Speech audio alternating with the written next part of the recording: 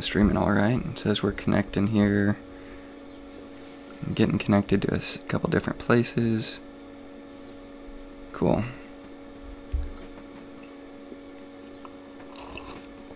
Alright, well, it looks like we are live now, so welcome to Talking Christianity Apologetics. We've got another episode coming to you today, and this is going to be a live stream with Timothy Morton, who we've had on before, but we're going to be discussing not King James Cosmology is the name of the book that Tim has written on the subject, but it's going to be the subject regarding ancient Israelite cosmology, or you may have heard it called ancient Near East cosmology.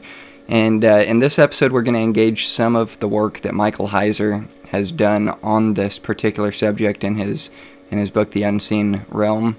There's another article that we're going to engage with as well, along with Tim's book, King James Cosmology. So stay with us, and I'll be right back with you after our introduction video. Make sure today that you leave this place knowing that you are saved to the glory of God. Thinks that one I'm going to choose. If you believe that, friends, you don't know the gospel. Is that the wonder of the cross is that no one gets injustice. If you end up under the wrath of God, it is because you've rejected His provision for you, and you are justly punished for your sin. I think to what the Scriptures teach. I think the Bible does teach that God desires the salvation of all men, and He has provided for the salvation of all men. And therefore, anyone who ends up under the wrath of God, it is because they have rejected His provision for them, and they are justly punished for their sins. The question that seeks to provide an answer to this question: for whose sins did Jesus die? The extent of the atonement asks the question, for whose sins did Jesus die? There are only two possible answers to that question. Either Jesus died for the sins of some people, or Jesus died for the sins of all people. Alright, so welcome back. Let me get Tim up on the screen, and we will get rolling here. Tim, I've got you up on the screen, so welcome back, and it's good to have you. I'm really excited about talking to you about this particular subject. So, well, it's good to be back. I think it was last September when we had our previous discussion, and here it is, the spring. We'll have another one, so yep. Should be interesting. Yep, it's been a while, and at the same time, it's kind of gone by somewhat fast. It just so much has changed, especially in the last month and a half or so. We were talking about it a little bit before we went live, that life is just a little bit different these days.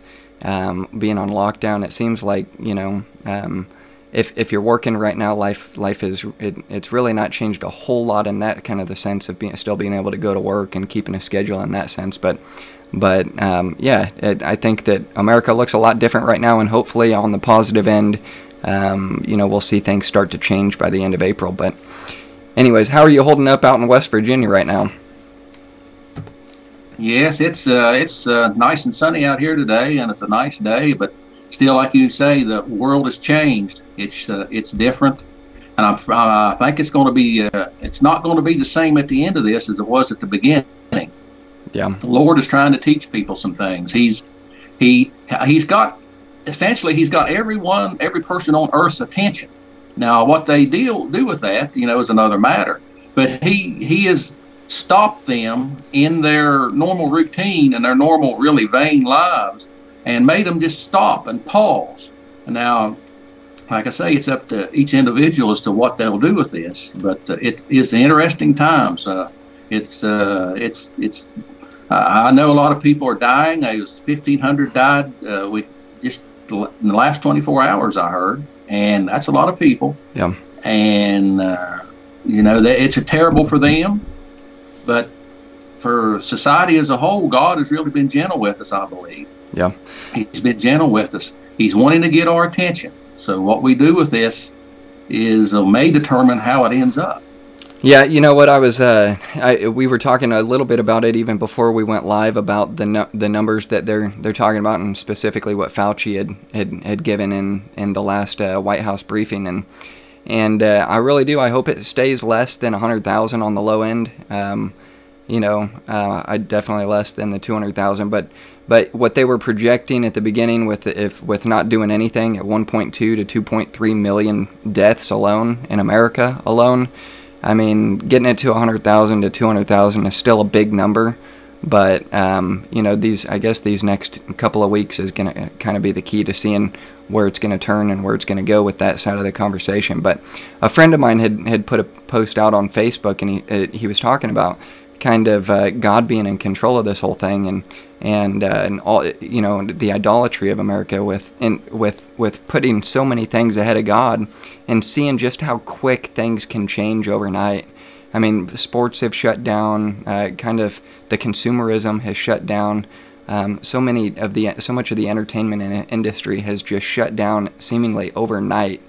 And it's like, gosh, man, things really can change that fast, and they have changed that fast. And I think that this is a time more than ever to really be able to, as Christians, one, lean into what our hope is in Christ. But also to be able to extend that hope to those who are hopeless right now, because it is a very hopeless situation for so many people all around the world. But, I mean, specifically even for your own neighbor. I mean, your own neighbor could be somebody that you can reach out to and extend a hand of hope to in some way. And there's different ways to do that. But anyways, let's go ahead and dive into our subject here today, which is going to be ancient Israelite cosmology. You have written a book on this called King James Cosmology, and I'd like to take a second just to kind of give an introduction for some of the work that you have done, not just on this particular subject, but also you've created the Bible software program that I use, and that I use for this particular program for my Bible studies and different things like that. But you should be able to see it up on the screen here, guys. It's called Bible Analyzer. It's BibleAnalyzer.com, and I've got it on the module download manager area. But if you take a look here, you can see all the different Bibles, the books. You've got 26 English, 19 non-English Bibles, a number of different books, and then a number of different bundles and commentaries and dictionaries and lexicons and images and devotions. There's so much material on here, and it's so beneficial. But let me give you an example of this as well, if I can, so you can actually see what the Bible program looks like.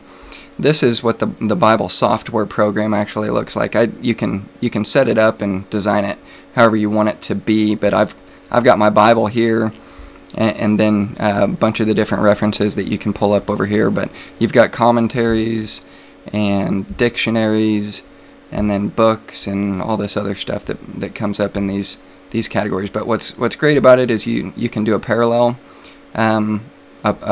with this software to compare Bibles, and you can also, just by putting your mouse cursor over an English word or a Greek word, it'll pull up the Strong's number and the dictionary definition of it as well. So there's just so many good tools to use with that software program, and it makes my Bible study a lot easier. So anyways, Tim, I don't know if there's anything that you wanted to kind of share with people who may be interested in looking into that Bible software, but if you wanted to give kind of a word on that, have at it. Okay. Yeah, the Bible Analyzer it's a cross-platform Bible software. It works in Microsoft Windows, Apple, Macintosh. It won't work on iPads. It's a whole different operating system, but it will work on Macintosh system, which is what Josh uses, I believe, most of the time. And it'll also work on Linux. The different Linux, Ubuntu, and all the other Linux Mint and other. It'll work on those as well. But it's a Bible study program. It has a lot of features. Most people don't use all the features, but it has a lot of capability and a lot of features. And as Josh said, that you can download over 100 free modules from within the program. It's there's many there's over like 110 or 120 free modules, and then there's around 100 or so modules you could purchase for a small price. But the program itself is free. You just go to BibleAnalyzer.com and go to the downloads page, download one for your operating system, and you're ready to go. There's a portable version if you want to stick it on a thumb drive and take it with you. That'll work on Windows. But I've been developing that now for about the last close to 15 years, and the Lord's allowed me to continue with it. And if I can, I'm going to continue on, as much as I can. People are getting more interested in the Bible again. I'm just in the last few weeks, and maybe that's one of the reasons for this present distress that we're going through. But I've been getting a little more activity. People are say, well, what's the Bible say? What's the Bible say? Someone showed a picture. I saw a picture in a Walmart in the book section. There was only 2 or 3 Bibles left in the whole section. All the rest of them were gone, and that's a good thing. This plague, if you want to call it, or flu-like virus, it's a bad thing, but we're getting good results out of it. But if you have a computer, you want to use it, you can download Bible Analyzer absolutely free, and if you like it, you can keep it. If you don't, you can delete it. There you go. But thank you for giving me the opportunity to talk about it. Good, yeah. Let me cut to also a place where anybody who would like to go to your website, which is preservedwords.com. There's a place that you can go to look at the different books and articles and charts, a Bible tree, different topics that you have written on yourself. And this is where you've got access to your book, The King James Cosmology, which you've written on this particular subject that we're going to engage with in our conversation today. But if you wanted to take a second and talk about preservedwords.com, kind of how long that's been around, why you started it, and how it could be helpful to people regarding this conversation. Well, preservedwords.com, I started it back in the mid-90s, believe it or not. Back before they had broadband, before Google, before all the way the internet is now. You had dial-up internet. It was just a text-only pretty much page then. But I developed it to help people defend also the King James Bible, and also as to learn doctrine, to be able to establish doctrine from the Bible. And it has quite a few articles on it that deal with the Bible version issue and other things. More recently, I've been dealing with some of the more relevant topics of the day, which is like, the flat earth, geocentrism, cosmology and things, which seem to have really grown in the last few years. But it has other topics on there that deal with, basic doctrinal subjects. You can click on them. It's got an articles page. It's got a books page. And other different categories of things you can look at there. And it basically deals with just Bible doctrine, sound Bible doctrine, as much as we can determine it, and also deals with some of the controversial subjects that come along today. And like we say, the topic today deals with, the shape of the earth, or the structure of the universe. And what does the Bible have to say about it? Awesome. So, go check that out, guys. And there's a lot of good information in there. One of those articles that we're going to be dealing with today it's not an article, it's a book, King James Cosmology. Go check that out. But we're also going to engage with some of the work that Michael Heiser has done on the subject in Unseen Realm. But we do want to give you a chance at the end to call in if you would like to. The number to do that is going to be 816-866-0025. And when we get to that point, I'll put the number up on the screen. I can only take one caller at a time, being that I'm doing all of this myself. I've got a forwarded number from a Google number that you can use, which is where that comes from, that you can use to access me. And that means I don't have to give out my personal information to be able to do that. But it at least gives you a chance as a listener to engage with Tim Morton on the subject. And we'll be able to do that. If you would like to call in at the end, you can. So anyways, let's go ahead and start out with kind of a bird's eye view of ancient Israelite cosmology, and then I want to narrow it down from there and just get into some of the key passages and break those down as well. So I guess the first question that I've got is, what would be the idea of reading the Bible through the lens of the audience and the timeline that it was written? So what I mean by that is, so often you hear people say, well, in order to understand the Bible, you first have to look at it through the lens of the first century reader. So who is the audience that it was written to? How would they read it? How would they understand it? And that's the first key to understanding how you would interpret it and read it today. But what would your take be on that, as far as interpreting the Bible and reading it from that perspective? Well, my position, well, first of all, if you don't mind, I'll just let people know where I come from on this. Yeah. I mean, what the King James cosmology book is, or what it deals with. And my position is the Bible does not make any dogmatic or definitive statements concerning the cosmology. It does speak a lot about it. It speaks a lot about the earth. It speaks a lot about the heavens. It speaks a lot about the relationship between the earth and the heavens. But it does not make any dogmatic or definitive statements concerning the cosmology. I mean, it uses purposely, I believe, ambiguous statements. It uses ambiguous statements that, and this deals with the question that you asked, that will work throughout the generations. If you look at Genesis 1:1 and the whole first chapter, we're so used to seeing that, but if you look at it closely, it's not very specific at all. It doesn't tell how God did anything. It pretty much just gives you the results of what he's done. He doesn't give you any specifics. You go in chapter 2 where he creates man or creates Adam. He doesn't give you any specifics of how he created him, other than he brought him together from the dust of the earth, breathed into his nostrils the breath of life, and he became a living soul. That's pretty much the extent of it.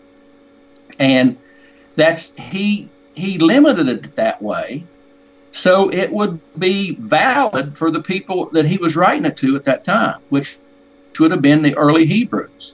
Moses, of course, wrote Genesis. He wrote the first 5 books of the Bible, the Scriptures. And that was around 1500 B.C. Now, what did they believe in 1500 B.C.? Most likely, and everything indicates that it will be flat. And it's this idea that brings on a lot of the controversy today. But again, I don't want to jump ahead of things. But I believe a person does have to look at the Scriptures and somewhat through the eyes of the people that it was written to. That's one of the key fundamentals of studying the Bible. I mean, who is it written to, and what did they realize? I mean, it's like, the Bible doesn't speak about electricity at all, because Moses didn't know anything about electricity. He didn't know lightning was made out of electricity, and the thunderbolt, they call it, is electricity, but he didn't know anything about it. But later on, people do understand about electricity. They do understand how things are made. The Lord reveals those things. It has to do with what I call progressive revelation. Now, a lot of people are familiar with progressive revelation as it deals with the Scriptures. God reveals things over time. But when it comes to natural things, he also reveals things over time. He reveals at the beginning. He doesn't tell anyone anything that they didn't already know as far as science goes. He lets man learn those things himself. Now, you say, why does he do that? Why doesn't he why didn't he say that the earth was a globe? Well, he didn't want to. That was something he wanted man to discover. It wasn't until 2,000 years, well, actually almost 4,000 years after creation, that man finally figured out that the earth was a globe. And that was because of observation. Now, we'll get into that a little more later, most likely.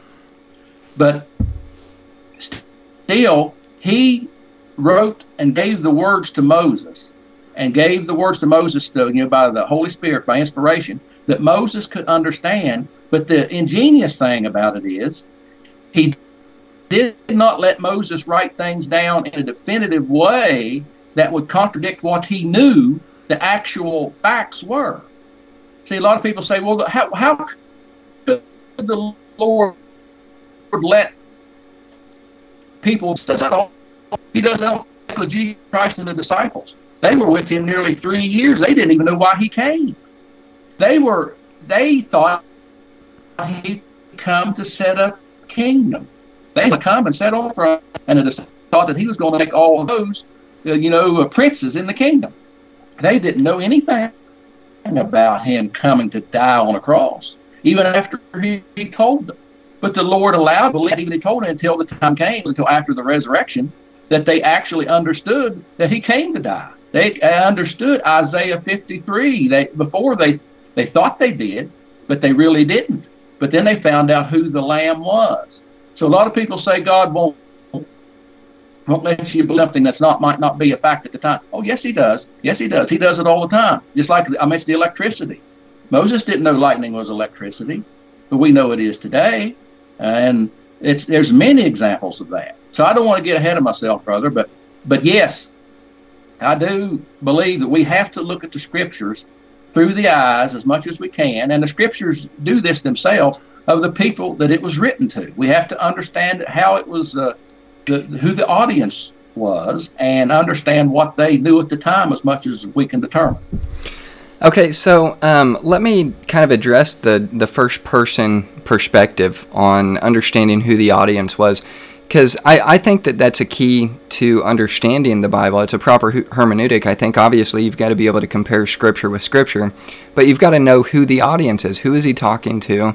What's the context? Those kinds of questions. But one thing that, I've thought about often on this particular side of the conversation is man, what about the living side of the conversation with the Bible? I mean, obviously God is not out to give us a dissertation on the shape of the earth, the shape of the cosmos, the trajectory of the earth moving in the cosmos, or the cosmos moving around the earth, or those sides of the conversation, even though so many people would try to take the conversation in that direction, and we'll get into that. But what about the Bible being alive and being written to me and to you also? How would you address that side of the conversation and saying, well, it doesn't need to just be seen through the lens of the original audience, and I need to put myself in their perspective in order to have it apply to me?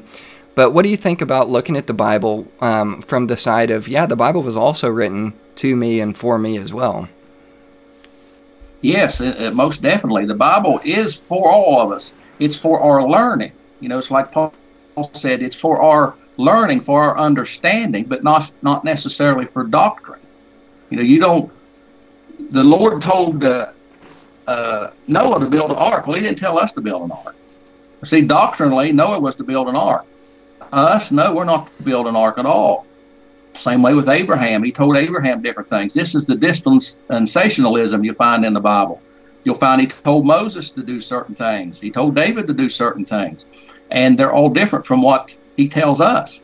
But we need to try to see the Scriptures in the way that He gave it to them originally. But we also need to see how they apply to us today, because they're eternal. They're eternal word. They have an application. And even though He told Noah to build an ark, we learn from that application we're not supposed to build an ark. We learn from that application that God will protect and take care of His people. He will rescue them from wrath. It says Noah found grace in the eyes of the Lord. The message we learn from that is the Lord took care of His people. He rescued them.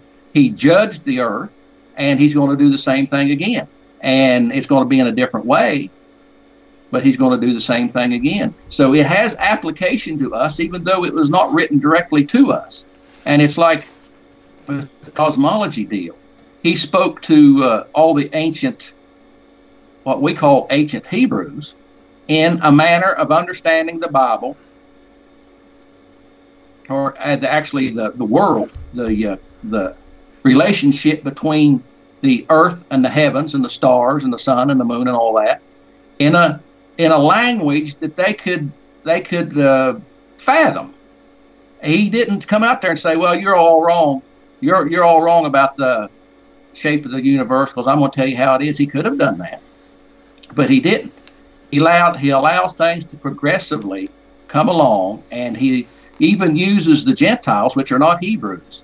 See, the Lord, says to the Jews were committed the oracles of God. Everything that God has to say to man, in a spiritual sense, in what you would call a relationship sense with Him, He said it to the Hebrews. He said it to the Jews.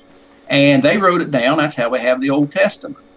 But the interesting thing is, you'll find that it wasn't the Jews at all that discovered the natural thing. That was the Gentiles. Gentile. In the early days, it was the Europeans. He let the Gentiles discover the natural things, which is rather fitting. He lets the natural man discover the natural things. Remember way back there at the Tower of Babel? The Tower of Babel, the Lord said a fascinating thing. He said, let's go down there and confound their language, because they can do anything that they're imagining to do. And those Gentiles, he said, it's not time for that right now. He said, we're going to have to shut them down. Now, there is a day coming where the Lord will let them do what they want to do. That'll be in a tribulation, and you'll see, you read Revelation, you know what happens then. But that was too early. At the Tower of Babel, the Lord says they're getting too far ahead of themselves. We're going to have to slow them down. So what does he do? He confounds their language.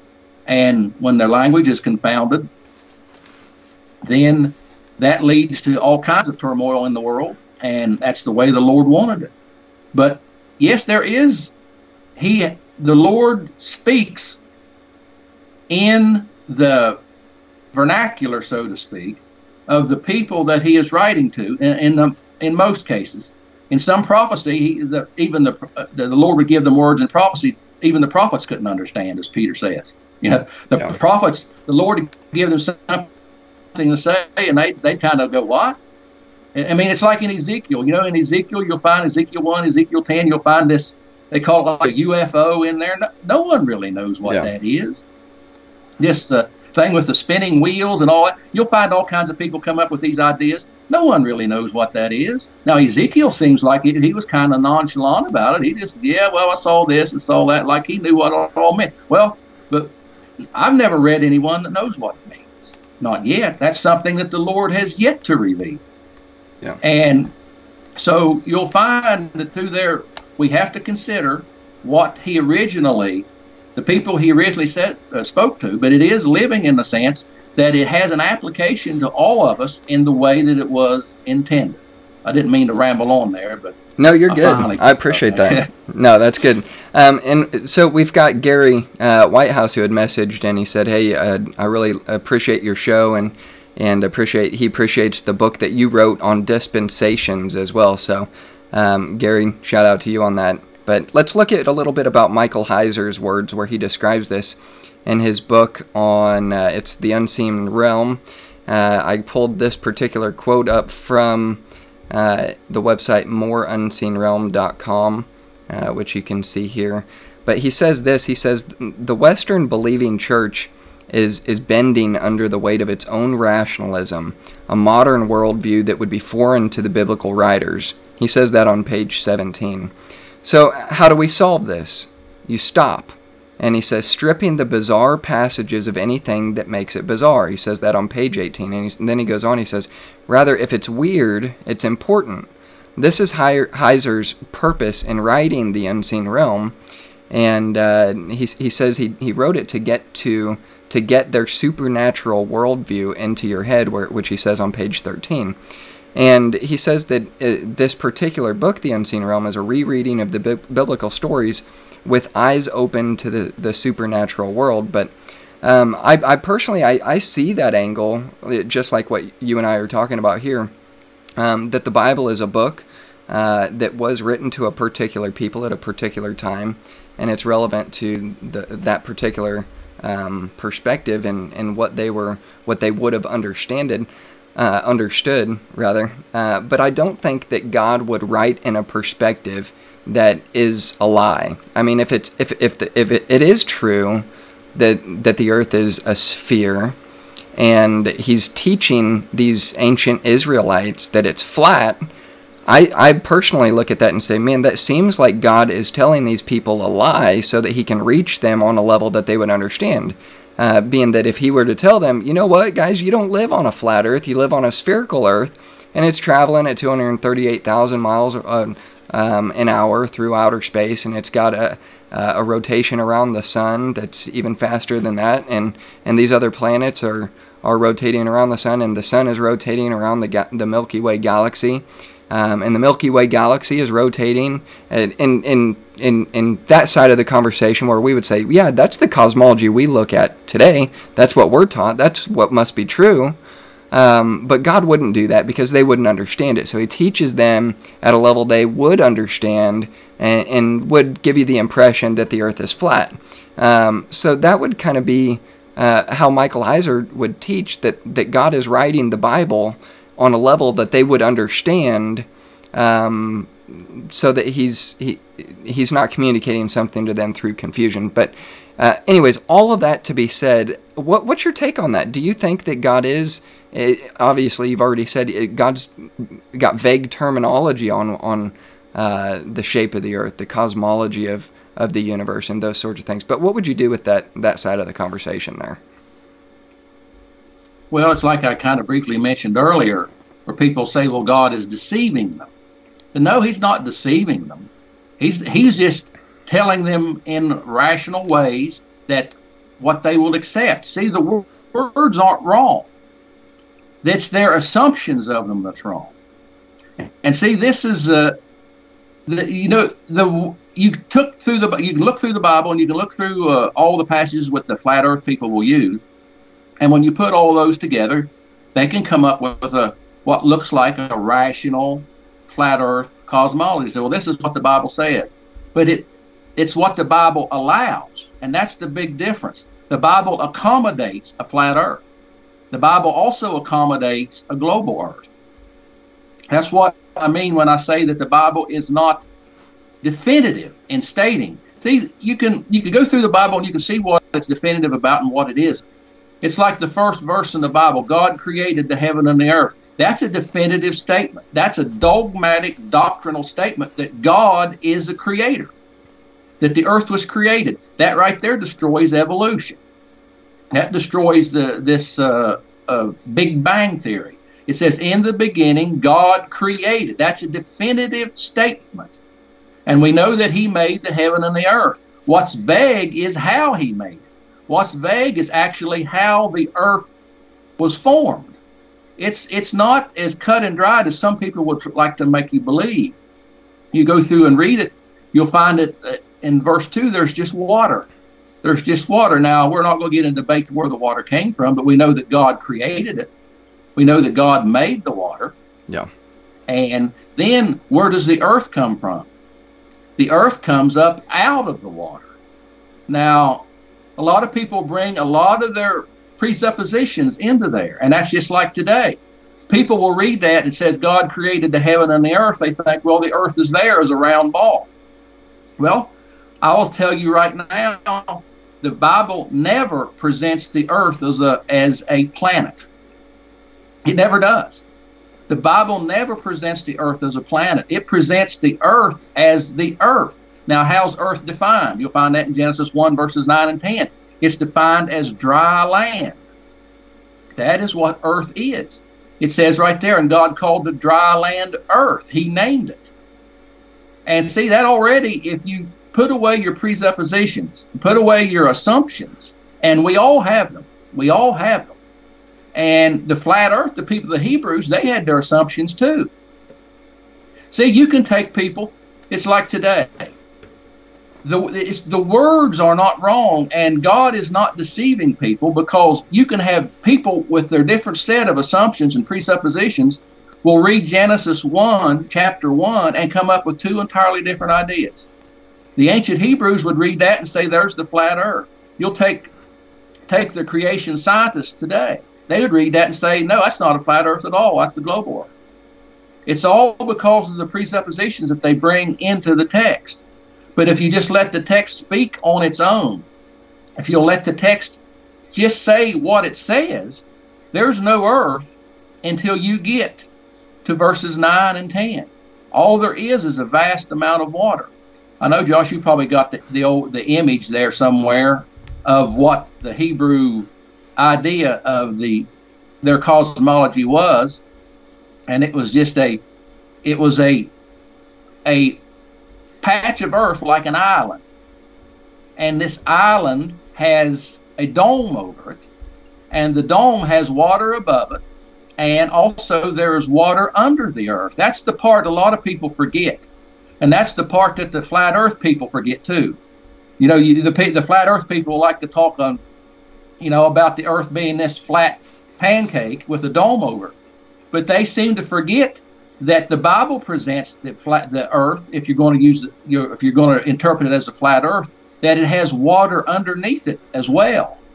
And it's like, if you want to try to get a visual illustration of it, you all know what a snow globe is. I don't have one here, but the snow globe, the little globe that you could, that's in a glass or crystal sphere that has a little house and village in it, you shake it and the snow's in there. Well, that's kind of like how the Hebrews understood the earth to be. But that's not the complete picture.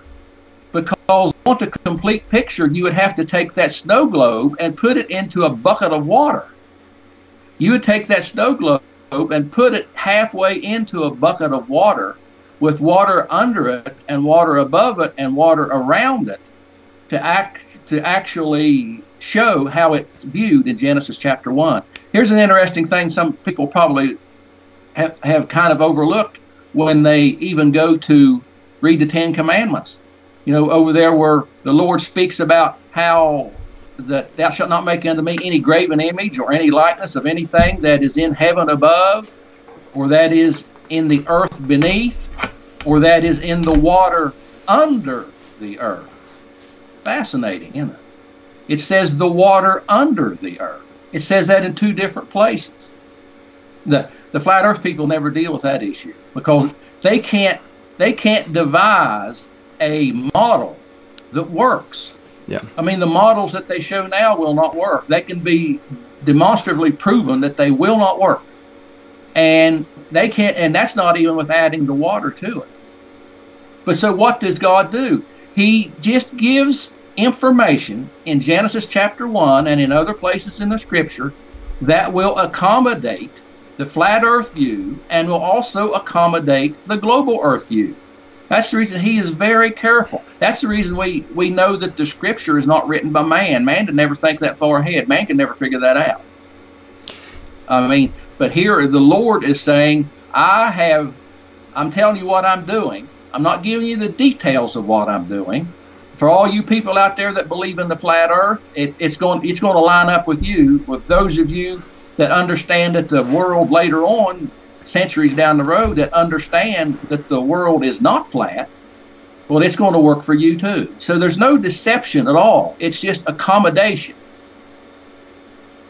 Okay, so there's a couple of things. Obviously, there's a lot to address and come back to in what you just stated there. But I think what I'm gathering is you're saying that it's not a statement of fact on whether or not the Earth is or is not flat or round or spherical or geocentric or heliocentric or whatever the model may be, but that it's an accommodation for what they do understand it to be, and that the ancient Israelites would have understood the Earth to be flat.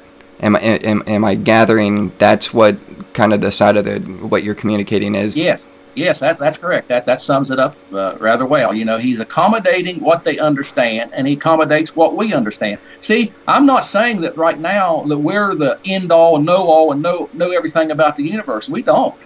Heliocentrism, which is a sun-centered universe, which is not really true because the sun's not the center of the universe. It's just the center of the solar system. That might not be the last word either. That's just the way we understand it now. The Lord may, if he leaves us on here, he may bring something else and let someone discover something else that'll put heliocentrism on its head.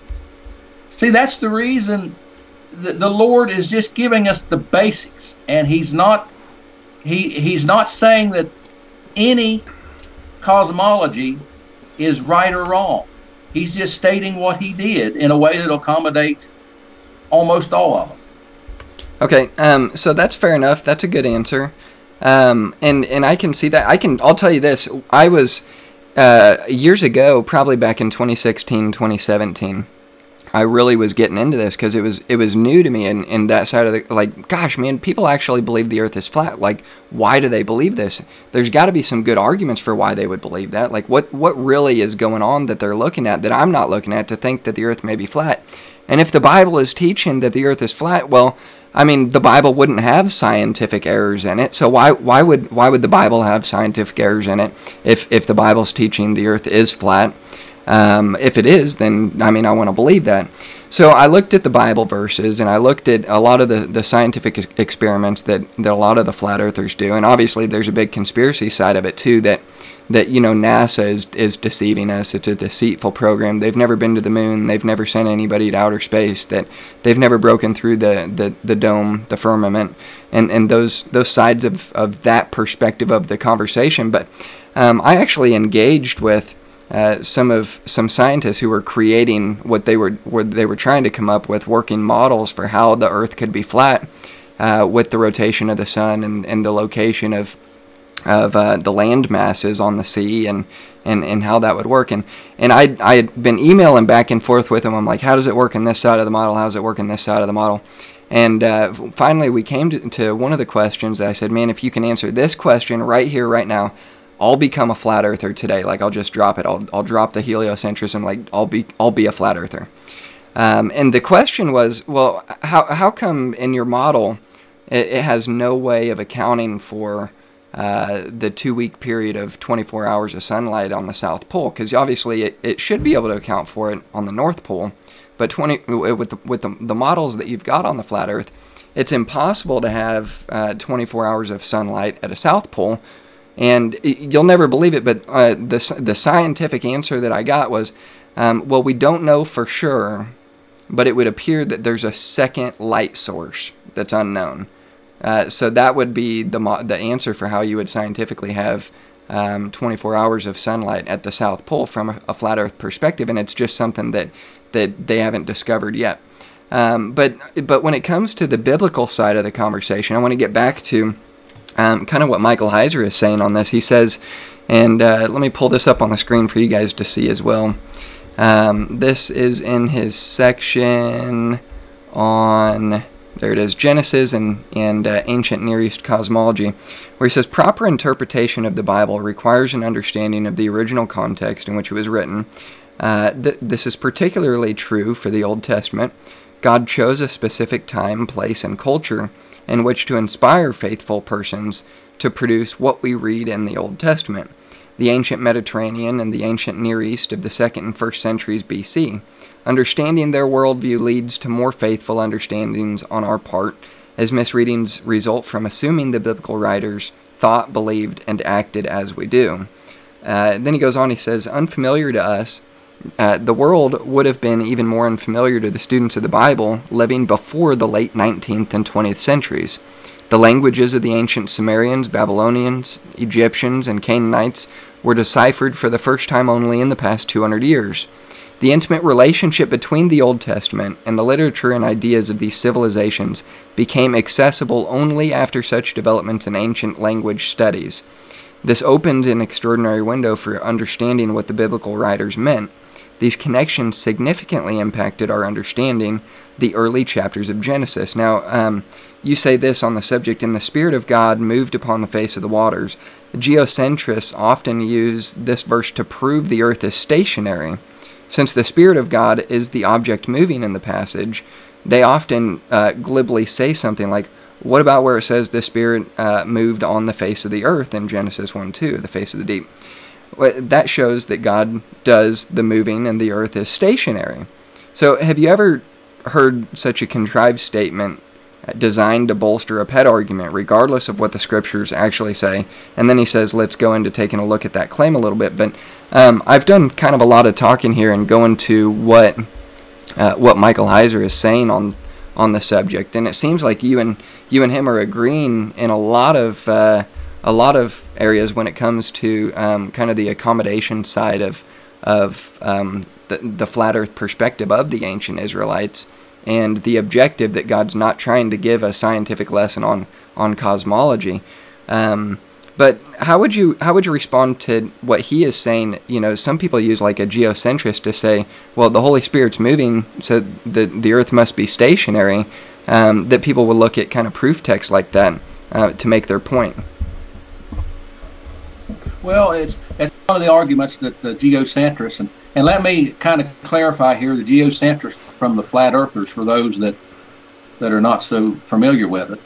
The geocentrism is the idea that the earth is the center of the universe. Now, this is just what you call strict or plain geocentrism. or geocentricity, some of them like to call it. And they're saying that the earth is unmovable. The earth is affixed in the center of the universe.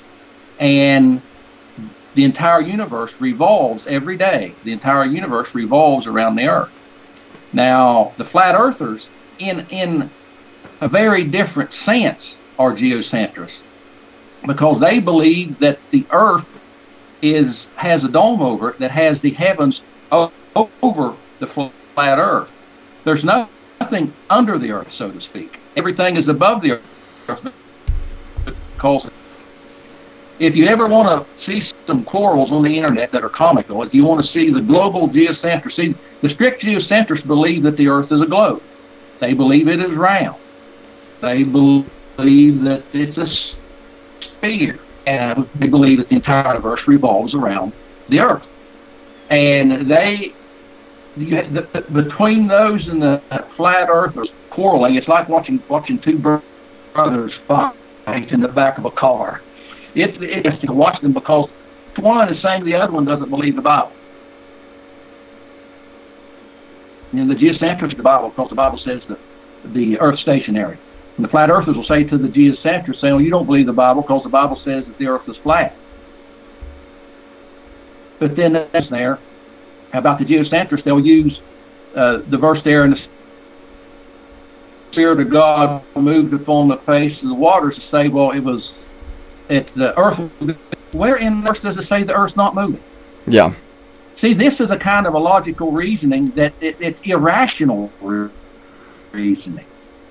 There is nothing earth is not moving. It just says that the Spirit of God moved upon the face of the waters. And the thing is, nearly every geocentrist I've ever dealt with, when they quote that verse, they say, look here, the earth is not moving. The earth is not moving. There's no earth in that verse. Yeah. The only thing that's in that verse is water. And they do this all the time. There is no, to the Hebrew, now to the Hebrews, when it talks about the deep, all there was this big, vast level, like what we would call it, a plain of water. That's all there was just water. But to the geocentrists and even today, the Christian Scientists and all of those today, they would say, well, there's an earth there with an earth core that is just flooded with water. And that's strict assumptions. I mean, when you look at the verse itself, the only thing you really see in the verse is just water. And there was this water, and then some water to in a sense some earth to float up out of the water, and it became salt.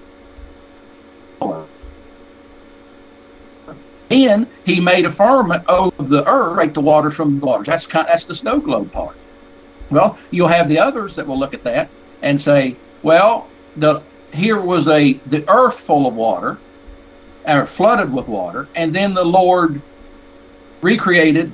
Some created, others say recreated, and brought earth, moved the water around to where the earth was visible again. All assumptions. See there what I mean by saying that it is vague? It is very vague. It's ambiguous, because it's not definitive in my hand. What we know from that verse, the Spirit of God moved upon the face of the waters. It doesn't say anything about an earth. You'll say, well, the earth is mentioned in verse 1. Yes, but the vagueness there is verse 1 could, and there's strong indication that verse 1 could be just a summary statement. He's saying, well, in the beginning God created the heaven and the earth, and it's like saying in verse 2, and here I did it. Because when you get to chapter 2, verse 1, the Lord says, and the Lord finished the creation of the heavens and the earth. It's like it's how the Lord did it is sandwiched in between two summary and concluding statements. Others will say, well, the Lord actually created the earth there. But see, that bolsters my whole point. It's ambiguous. People bring their assumptions and think their assumptions are true. Maybe they are, maybe they aren't. But two conflicting assumptions can't be true. And it's like the Spirit of God moving upon the face of the waters. That says nothing about the earth, and it says nothing about the earth not moving. Okay, so let's look at there's a review by a guy named Lindsay Kennedy, and it's from mydigitalseminary.com, and he says this about Heiser's interpretive method and the results it's bound to lead to, along with the dangers presented. Now, this is his perspective. It's going to challenge a little bit of Heiser's perspective and your perspective as well, and I want to get your take on it, and then I want to look at what you discuss in your book on King James cosmology after that. But he says, albeit for a book so ambitious, some missteps are unavoidable. Heiser wants us to throw away all our filters and let the Bible speak for itself. While he means well, and obviously I wouldn't disagree with that, you need to let the Bible speak for itself. While he means well, being totally untethered from traditions and accountability is arrogant and dangerous. Rather than reject our heritage, it's better to submit it to Scripture and adjust accordingly. Obviously, you can see the context of the connection here with pitting tradition against Scripture. But he says it's ironic that Heiser is effectively replacing one filter, church tradition, for another, the supernatural worldview. And this leads to some conclusions that appear to be favored simply because they are the most quote-unquote supernatural, or worse, quote-unquote strange. At times, Heiser presents a worldview as being beyond critique simply because it supposedly reflects the ancient worldview, as he likes to put it, unlike the alternatives, which would be modern. This is a rhetorical sleight of hand that avoids argumentation. My view is right because it's the most ancient. And it seems like what this I guess a blogger is doing in his review of Heiser's book, The Unseen Realm, is saying, like, listen, he's moving the goalpost. And just from what I can gather, I would say that this author is probably Catholic with all the references to tradition over Scripture and putting Scripture alone as our source for getting our information. But regardless, I do think that he makes a good point where he says it seems like we're setting up a new standard, and that new standard is whoever has the most ancient perspective and who can put their mind into what they will be able to tell you is the ancient perspective now has the credibility to give you an interpretation on what any particular Bible verse is teaching, or in what's relative to this conversation, is the Bible teaching a flat Earth, geocentric Earth, heliocentric Earth, because we get to tell you what the ancient perspective actually was. So, what would your response be to the words of the blogger, and then kind of my response to it? Well, I agree. He sounds like that he's probably a Roman Catholic because they put a lot of emphasis on church tradition. But I would have to say, he seems to, like yourself, he seems to think that it's wrong to let the Bible speak for itself. But that's the very first thing a person needs to do in studying it. Let it speak for itself. Use cross references, use similar words, similar phrases. Exhorted Scripture and forth. So that his arguments. He says that he appears like he doesn't like the supernatural worldview. Now, I don't know if that means that he believes in evolution. It's like I know that Pope John Paul said back in the 70s or 80s that Genesis was a myth. Now, I don't know if that's the official Roman Catholic doctrine or not, but he did say Genesis was a myth, at least the first 9 chapters. And so if it's a myth, well, then it's fantasy land. It's a fairy tale. But I don't believe it's a myth. I believe it's doctrinally accurate as far as it goes. But where it's ambiguous, it's ambiguous. And where it's vague, and we need to quit trying to read our little ideas into it. That's a problem we all have. I have it. Everyone has. You want to read your own little ideas into the text. And it happens a lot in Genesis chapter 1. But if we just let it speak for itself, we'll find out that it may not say near as much as we'd like for it to say, but it says what it says, and what it says is true. Okay, so let's take a second to transition from that perspective into some of what you've written in your book on King James cosmology. And I think one of the differences that you and I would have in this particular conversation and what the Bible is teaching about the earth being flat is I don't believe from my side that the Bible is teaching that the earth is flat. I think that what you're saying is true, that people are reading into it that that's what the Bible is teaching. I don't think that it is teaching that. And particularly when you're talking about the cosmology of the waters above the earth and below the earth and being separated by a firmament, I don't think that that's describing the earth, but I think it's describing something even greater in the vastness of the universe. So when outer space, it would be someplace out in outer space where you've got a vast amount of water that is separated by a firmament that would be hardened. And some people would speculate that that's a sea of glass that's separating the third heaven from the second heaven. And then you've got the atmosphere that's not a firmament, but it would be the separation between outer space and the earth. So that would be one difference in saying, well, it's not describing a dome around the earth. It's describing something out in outer space that would separate the waters from in the heavens. But I do want to look at, because you give a good description and a background in your book which you can access at preservedwords.com. And you talk about kind of the anthropomorphisms of God being described in the Bible, and it seems like you tie that into the interpretive method of what a geocentrist or a flat earther would use in describing their kind of pet doctrines or whatever they want to believe about the shape of the earth, and bringing it to the Bible. So why don't you take just a second, if you could, and describe what you're talking about and why it was important to describe these anthropomorphisms as it's related to ancient Israelite cosmology. Okay, I will. I'd just like to clarify one thing. You said that I'm saying that the Bible teaches that the earth is flat. No, that's not the same thing. I know it's a fine line. I don't say the Bible teaches that the earth is flat. I'm saying that the ancient Hebrews understood it to say that the earth was flat.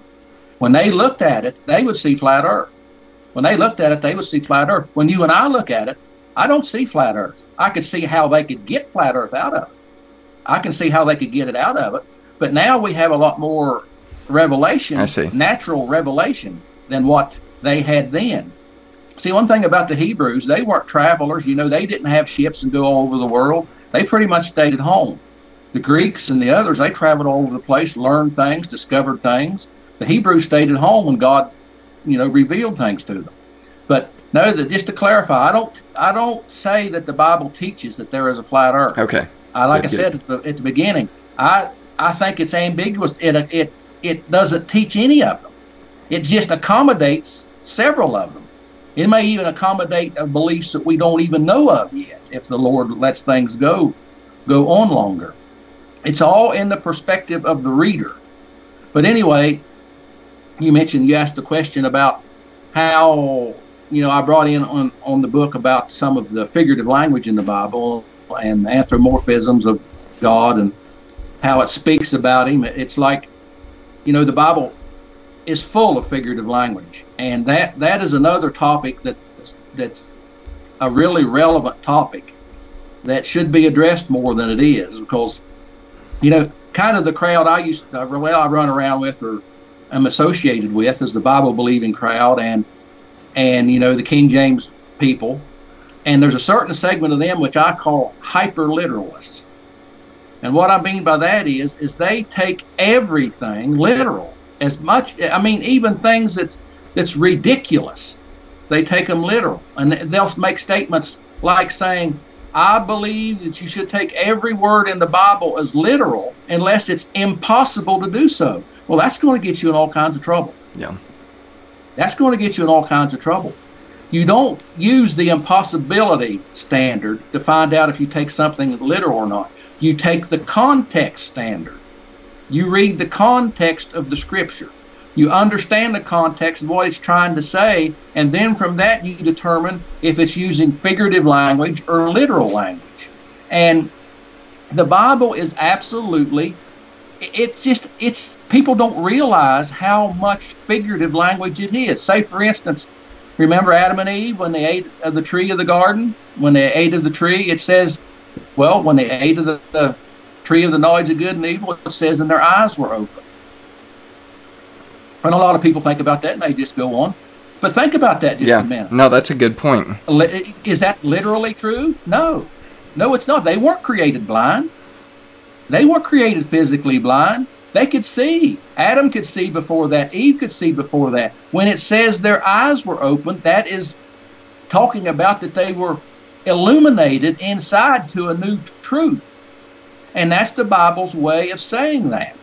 And now see, right there, that fails the impossibility test right there. Could God have created them with their eyes shut? Yes. Yes. Could he waited to a certain time before their eyes were their little eyes were literally open? Yes, yes, but he didn't. That's figurative language, and it's all through the Bible. And it's like what you mentioned about God and his how he sometimes describes himself. And I'll just read the passage that you got up here. It says, from the physical perspective, God is said to have a face. He's said to have a hand, and this hand has tattoos on it. If you want to, look at Isaiah 49:16. It says there's things engraved on his hands. He stoops down to look on the heavens and the earth, it says. It says he keeps his eye on the land. It says he smells. It says he holds his tongue. It says the earth is his footstool. I mean, does a spirit have a foot like that? Does a spirit have a footstool? Spirits don't have all these attributes. These are human attributes that the Lord uses so he can speak to us, people that have all those things, more effectively. He says, I see you. Well, we see through our eyes, but God sees things a lot more than what eyes can see.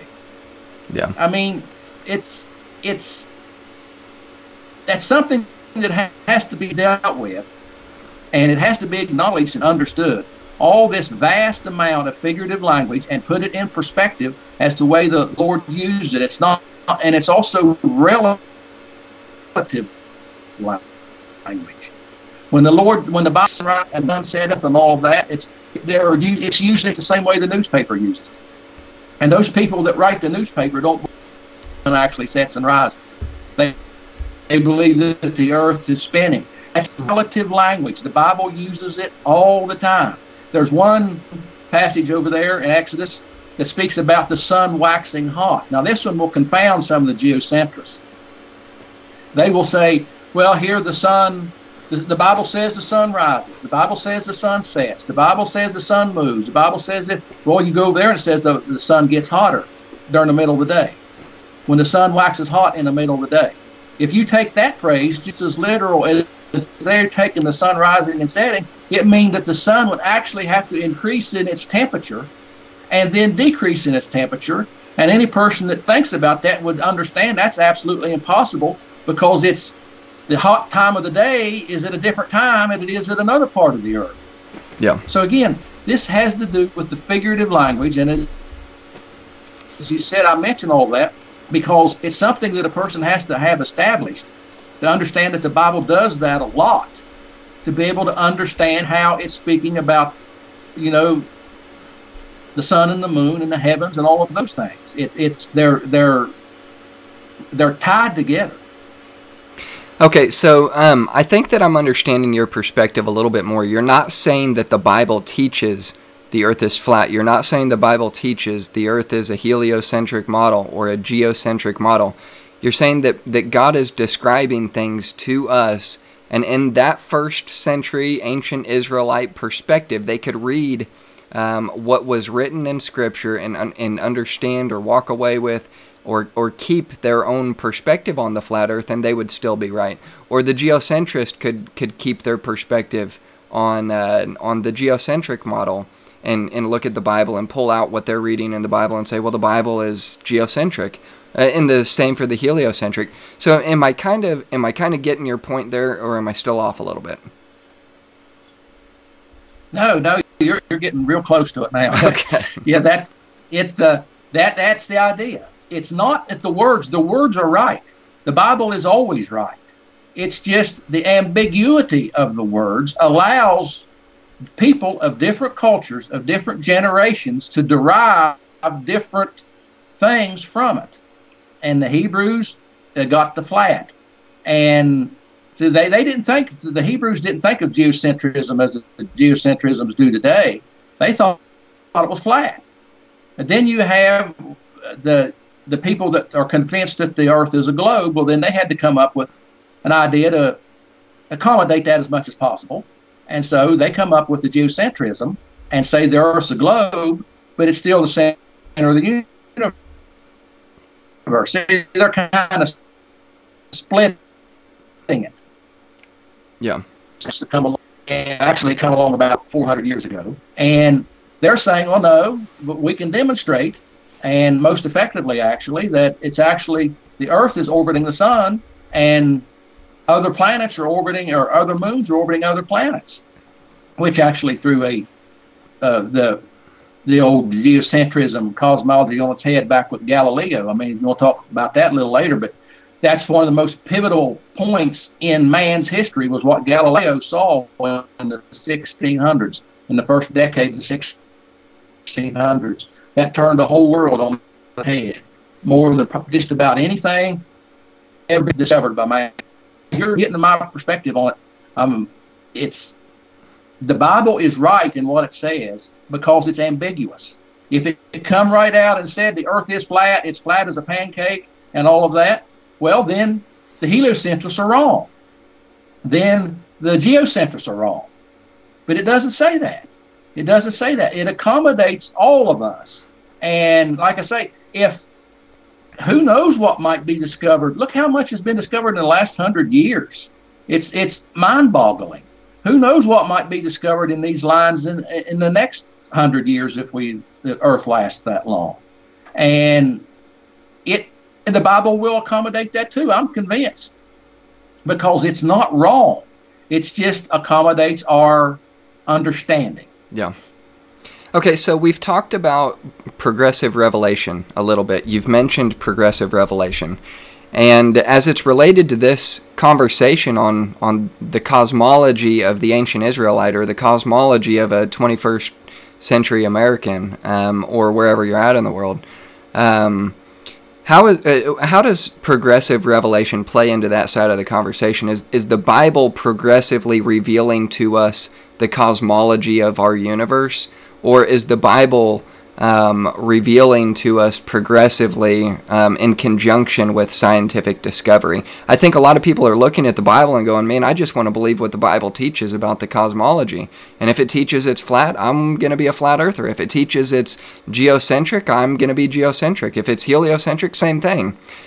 We just want to know, what is the Bible teaching about cosmology? And it seems like you're saying it's ambiguous. It's not giving a definitive statement on it, but it does have an element of progressive revelation in it.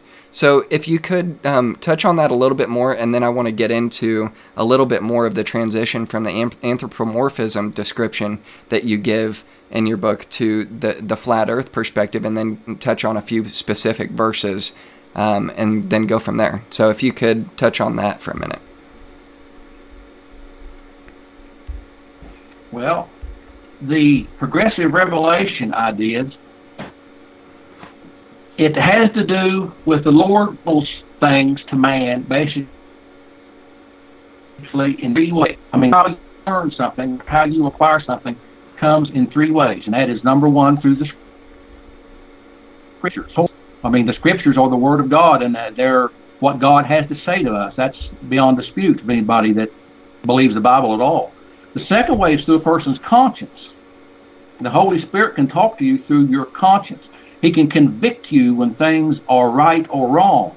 It speaks over there in Romans chapter 2 about these things. You know, your conscience will excuse you or allow you to do things. That's something that animals and other things don't have. That's something that only man has. And the Lord will reveal things to you. That's how people that have never had a Bible and never heard of God can know that certain things are wrong. It's just a universal trait of conscience. Now, a person's conscience can be seared. Paul says it can be seared with a hot iron. Now, you talk about figurative language there. Those are two entirely different realms. How could you sear a conscience with a hot iron? You can't even imagine such a thing. But we still know what Paul's saying, don't we? That's the power of figurative language. But the third way that the Lord reveals things is through nature.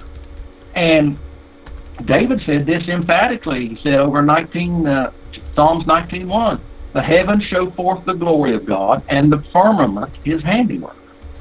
And there we see, when you look into the sky, when you look into the heavens, that the heavens tell you that there is a God. When you look at a tree tells you that there is a God. But specifically, it mentions the heavens.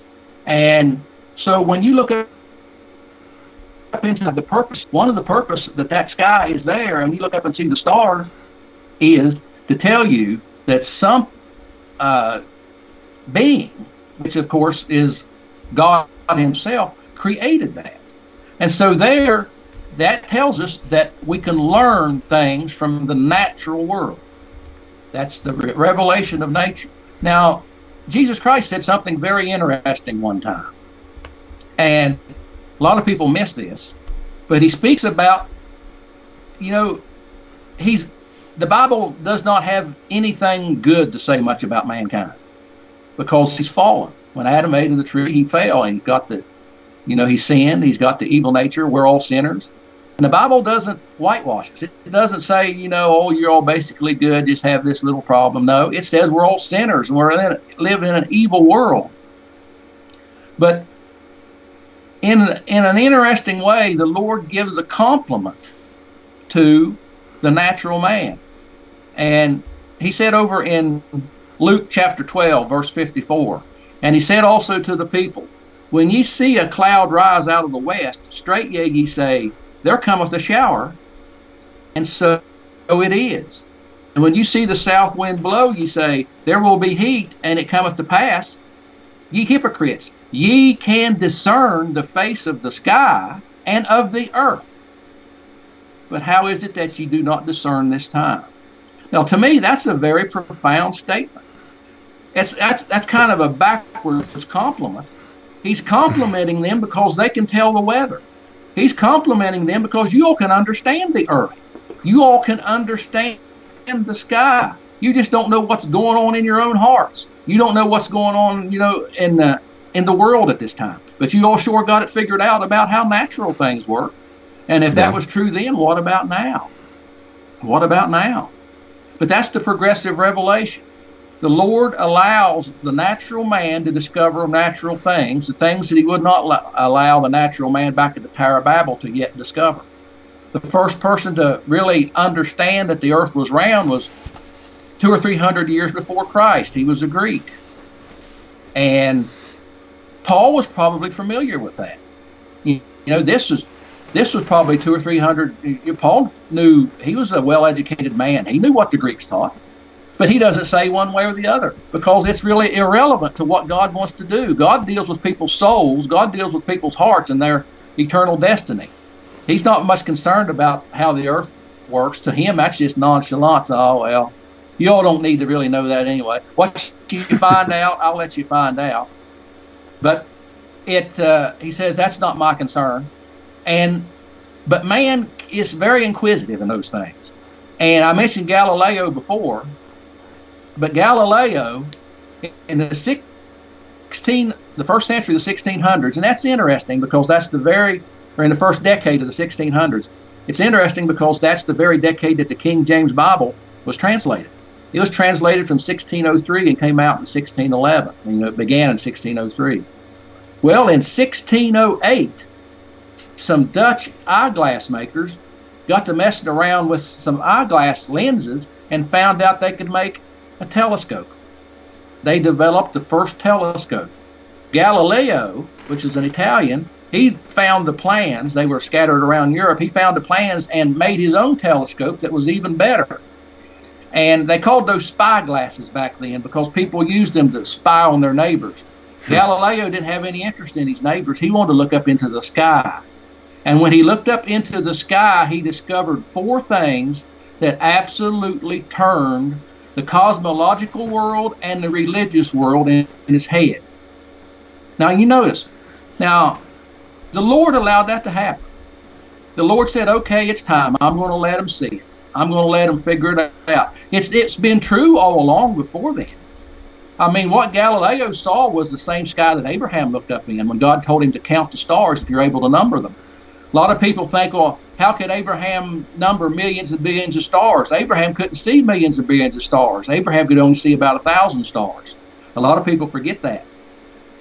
But anyway, Galileo, he takes that telescope, he points it up into the sky, and he sees four things. The first thing he sees is he sees the planet Jupiter, and you all can see it. It's up now in the early evening. You all can see Jupiter. If you look at Jupiter through a telescope or even a good pair of binoculars, you'll see that there are 4 moons going around Jupiter. Geocentrism at that time would not allow that. They said everything orbited the Earth. The Earth is the center of the universe. Everything must go around the Earth. Well, here you see these 4 moons going around a planet, Jupiter. And that turned them upside down. They said, that can't be, that can't be. He says, look at it for yourself. Right here they are. Look at them the next night and they're moved. Look at them the next night and they've moved again. He said, don't believe me, look at it yourself. Another thing he saw when he looked up, he saw that Venus, another planet, has phases. That means that since Venus has phases, that Venus must be going around the Earth. Proves it. If it was going around the Earth, it would be a solid. It would be a solid mass like Jupiter, all the time. The third thing he saw was that the moon was. That he saw the crater marks on the moon, and in the seas of the moon, that showed it looked like it'd been through a war. Now, all of the ancient Hebrews and all of the people before that said only the earth was cursed. God cursed the earth. They thought that the moon was pristine. That's what they thought they were water. And they said the dark areas of the moon are seas, and those are seas is perfect because it's not part of the curse. It can't have a mark on it. It's the way God originally created it. And Galileo saw that thing, and it is marked up. I mean, you've seen them. Take a topper's look. It's as rough as a cop. And then one more thing that Galileo saw. He pointed his telescope into a part of the sky that was always just kind of fuzzy, always just kind of hazy. Well, we call that today the Milky Way galaxy. You know what he saw when he pointed in there? He just saw stars and stars and more stars and more stars and more stars. All the ancient Greeks and even the Hebrews thought there was only 1,000 or so stars. That's all they could count. That's all they could see.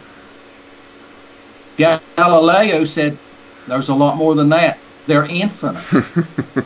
Those 4 things which God let this one man, a Roman Catholic, let him discover, a scientist, turned everything upside down. But you know the thing about it is, they all thought that it contradicted the Bible. All the old Hebrews and all the Christians back at that time, because of their presuppositions, because of their assumptions, thought that it proved the Bible wrong. But we know today it doesn't prove the Bible wrong at all. We know today that there are countless stars there, and the Bible doesn't say that there's not countless stars. It does not say that the moon has a smooth surface anywhere in the Bible either. That was an assumption.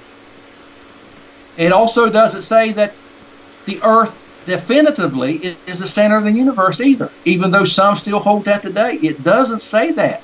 It allows that view if you want it, but it doesn't say that. So that's what I mean about the progressive revelation. That's the key one. That's the one that actually started bringing heliocentrism into the limelight. It still took them about 2 or 3 centuries after that to really get it understood about heliocentrism. It was when I forget his name, a fellow actually was able to use the physics of heliocentrism and discovered the planet Neptune. And that's what settled it for all of them. He found a planet using those principles. But that is what brought it around today. It took centuries, but that's what got it here now. And again, the Bible wasn't wrong in any of it. It's just people's assumptions and presuppositions made them think the Bible was wrong, but when they got into it, it's not wrong at all. It's just God allowing man, in his way, he's progressively revealing truths to man that were previously unknown. Okay, that is a really good explanation, and I think that it should be very clear to those of you who are listening that Tim is telling you, and he's telling me that the Bible is not wrong. It's not taking a position. It's not giving you a scientific explanation about the cosmos. It was understood by the ancient Israelites that the cosmology of the Bible would have taught a flat Earth, and they weren't wrong, because the Bible's not teaching a specific cosmology as it relates to any one area. But I think that you're going to have a lot of people that are getting a little upset with you, Tim, because some people are going to be flat out disagreeing with you that the Earth is flat because the Bible teaches it's flat. And you've given a whole section of your book to the flat Earth, which is called Those Pesky Flat Earthers. The Pesky Flat Earthers. And I want to read a little bit about it, but I want to turn it over to you when I get to kind of looking at their own words on what they believe about the Bible teaching flat Earth. But you say this, curiously, the flat earthers have been gaining disciples in the last few years, while the ball earthers have remained fairly stagnant or even lost some members. As we mentioned, the modern version of geocentrism is only around 30 to 40 years old, but the current flat earthism is around 15 years old. It doesn't take much examination to realize the flat earthism is an offshoot of strict geocentrism. Ironically, the global geocentrists' insistence that there are certain terms in the Bible like sunrise, the earth not moving, the sun stood still, etc., must be taken literally, has encouraged the flat earth crowd in their beliefs. They simply take more verses literal than the globe earthers, than the global brothers. Maybe they are the ultimate Bible believers. But then you go on and say that the flat earth's beliefs are short and simple, and you give a brief list in their own words. So if you wanted to, I wanted to turn it back to you and see if you wanted to touch on that a little bit. Well, the flat earthers, like I said, they have their scriptures. The geocentrists, they have their scriptures. And the flat earthers, they believe they're the ones that's taking the Bible most literal. And see, again, that's what I'm saying. Maybe they are taking it the most literal, but that doesn't make it right. That doesn't make it correct. See, that disallows for the figurative language. That disallows for the relative language. I mean, I could show you all kinds of examples in the Bible, and we don't really have a lot of time for that, that where if you take a figurative statement and take it literal, it turns into absurdity. Over there with Paul, wherever Paul got saved on the Damascus Road, the Lord came and talked to him and said, Saul, Saul, why persecutest thou me? That's interesting enough. He's asking why is he persecuting his people. Then he says, is it hard for thee to kick against the pricks? Now, here is the God of heaven that can say anything he wants to say. And he uses the figurative language about Paul kicking against the pricks. And if you don't know what the pricks are, they were like an ox goad. They were things on a cart to where if an ox was kicking a cart, he would hurt his feet. And that was from stop kicking. And he's saying, well, Paul, it's like you are kicking against the ox cart and hurting yourself, and you're tormenting yourself by doing this. And he's saying, is it hard for thee to kick against the pricks? Well, if you're going to be consistent, you have to take that literally too. You have to take it that Paul was actually yoked up on an ox cart. Paul was actually physically kicking backwards and kicking on these spikes and hurting himself. Who believes that? Nobody. Nobody believes that. But that's what happens if you take that verse literal. People say, well, I believe if everything is literal, it's not impossible for a man to harness up in a yoke and kick against a buggy cart. He's done stranger things than that. Stranger things than that all the time. No one believes that. It's absurd.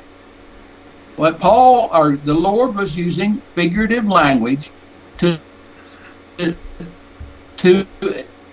actually express truth to Paul. Yeah. What he's saying, you can't take it literal. It's all over the place in the Bible, people. And if you want to do an effective study, do a study on figurative language Bible. It will help a lot. In fact, I did quite a bit of studying on figurative language. I learned things doing that. Yeah. I got essentially 3 chapters on that. Just read those 3 chapters and then do some more study on your own. But that's where the flat earthers fail. That's where the geocentrists fail. Yeah, they're taking it literal. Like it says in Job 28:24, for he looketh to the ends of the earth and seeth the whole heaven. Well, they say the earth must have ends. Yeah. If it says the ends of the earth must have ends. And the only way it can have ends is if it's flat. The only way it can have an edge is if it's flat. See, that's the logic. That's the reasoning. But the ends of the earth is figurative language. It's just like we use. It's like someone say, well, ends of the earth for you. Yeah. They know that there's ends of the earth. It's language. It's obvious.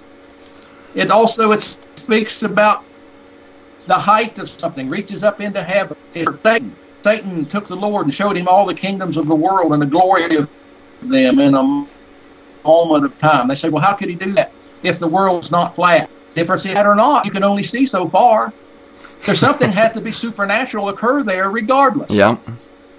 I mean, if you was on the top of Mount Everest, how far could you see? To the end of the earth. Oh, you might be able to see 100 miles. Yeah. You could only see to the edge. See, their arguments are faulty. Yeah, but Tim, don't you know that if you got a big enough... They talk about when he sitteth upon the circle of the earth. Yeah. Yes? Oh, I was saying, don't you know that if you got up high enough and you had a long enough telescope, you could see the end of the earth?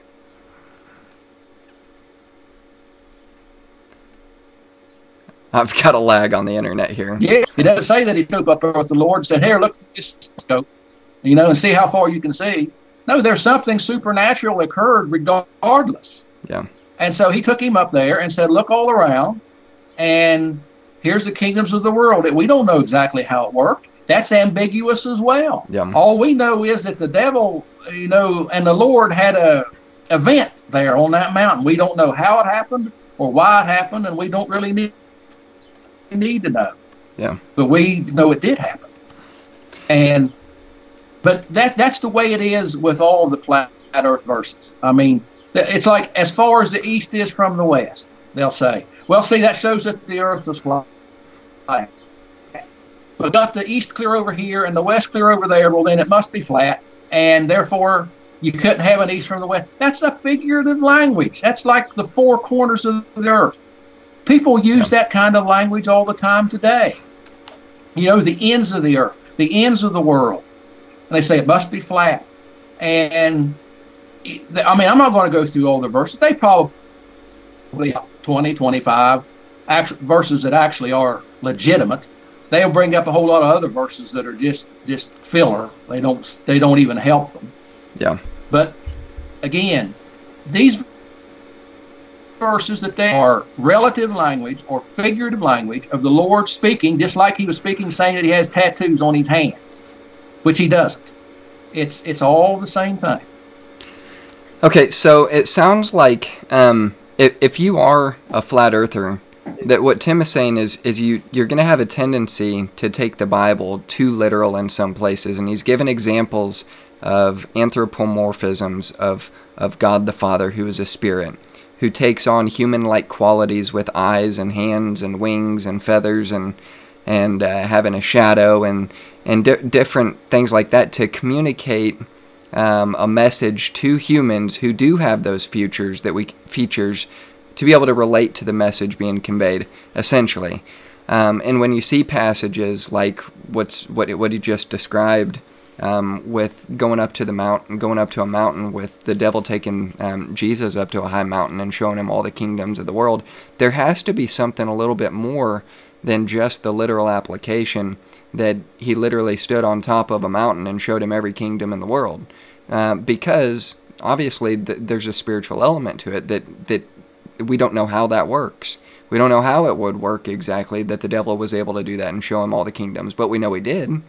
And we know that really happened, but we don't know how. Just like we're describing the creation of everything.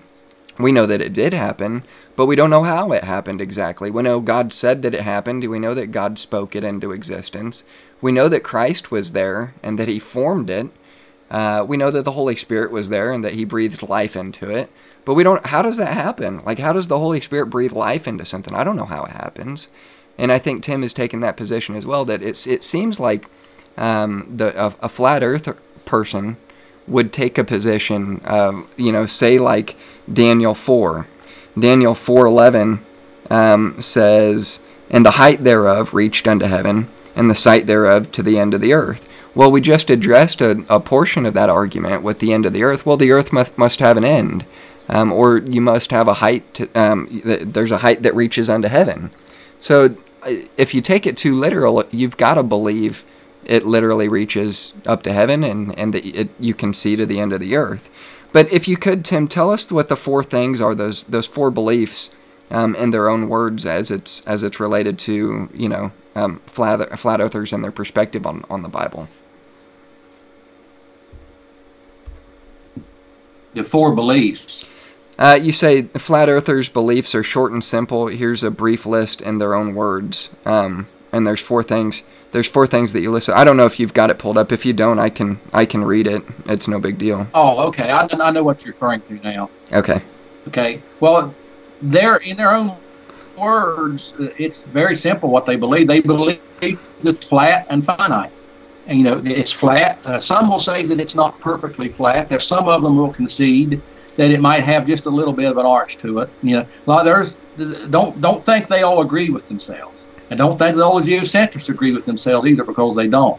The one thing that they are commonly agree on, and really about the only thing, is that heliocentrism is a lie.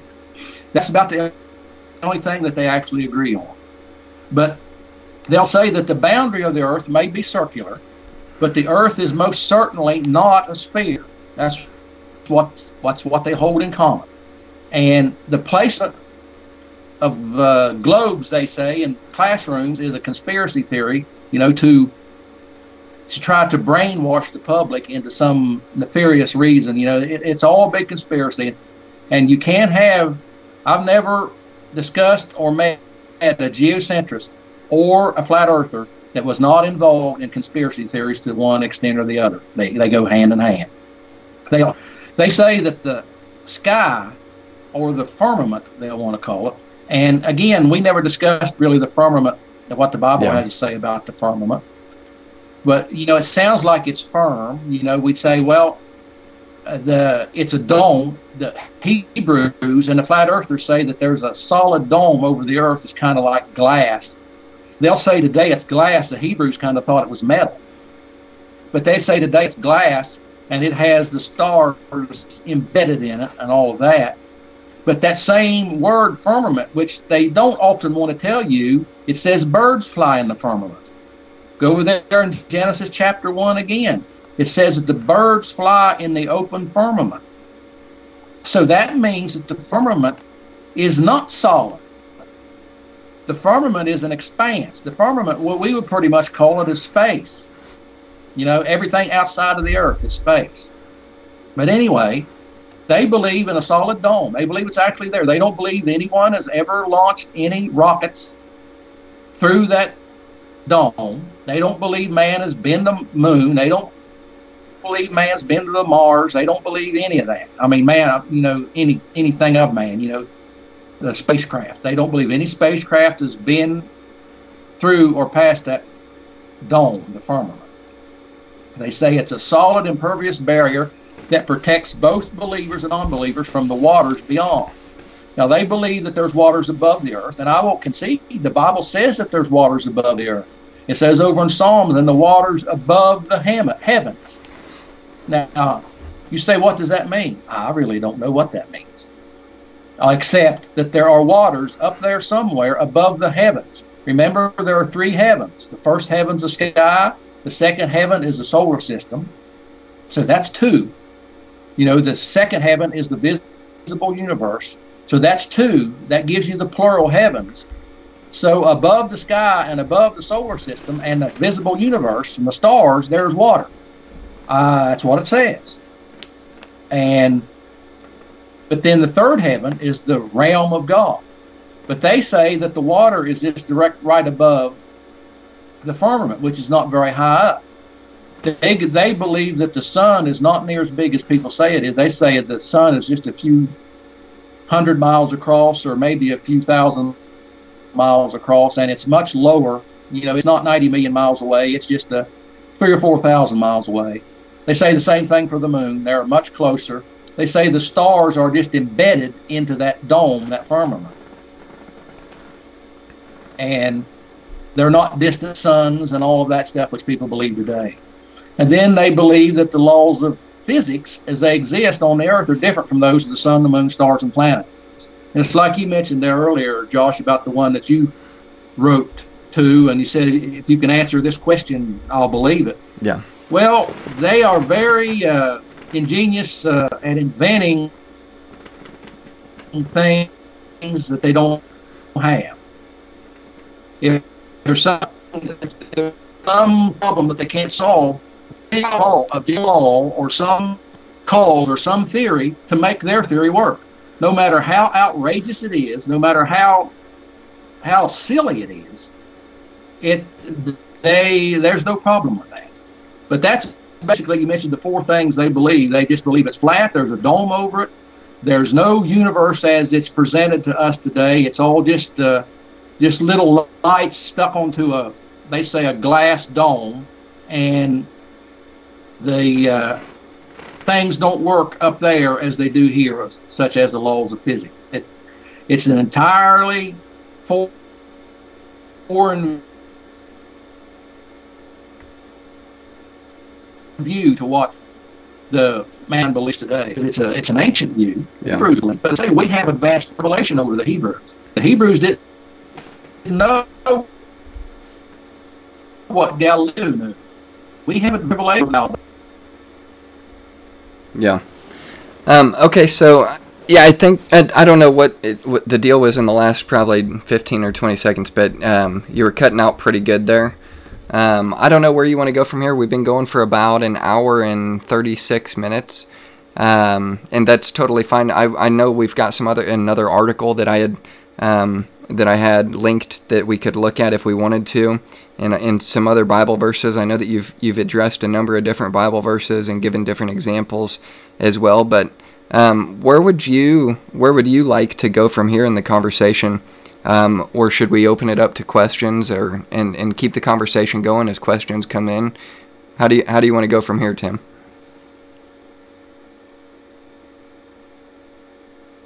Well, I get a few questions. That's okay. I've noticed a little stuttering here. My internet's been you're kind of pixelated too. It's because so many people at home, because of this virus, the internet's getting bottlenecked and overloaded, and it's causing a little bit of stutter. But it's up to you. Okay.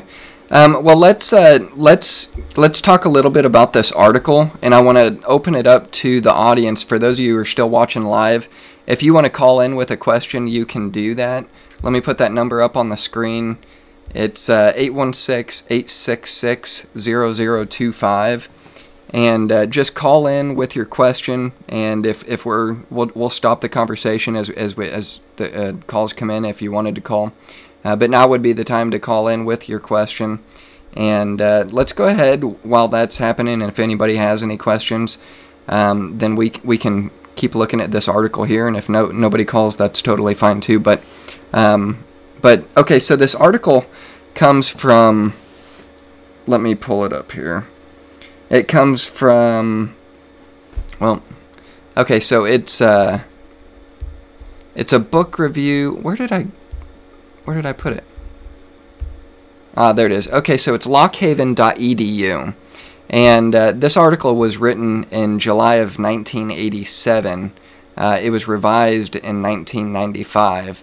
And it's the Flat Earth Bible. So it was reprinted from the Bulletin of the Tychonian Society. And there's a number of different things that they address here. They talk about strong arguments for Flat Earth. They talk about weak arguments for Flat Earth. And they link it to different Bible verses. But in particular, I want to pull this up on the screen so you guys can see it as well.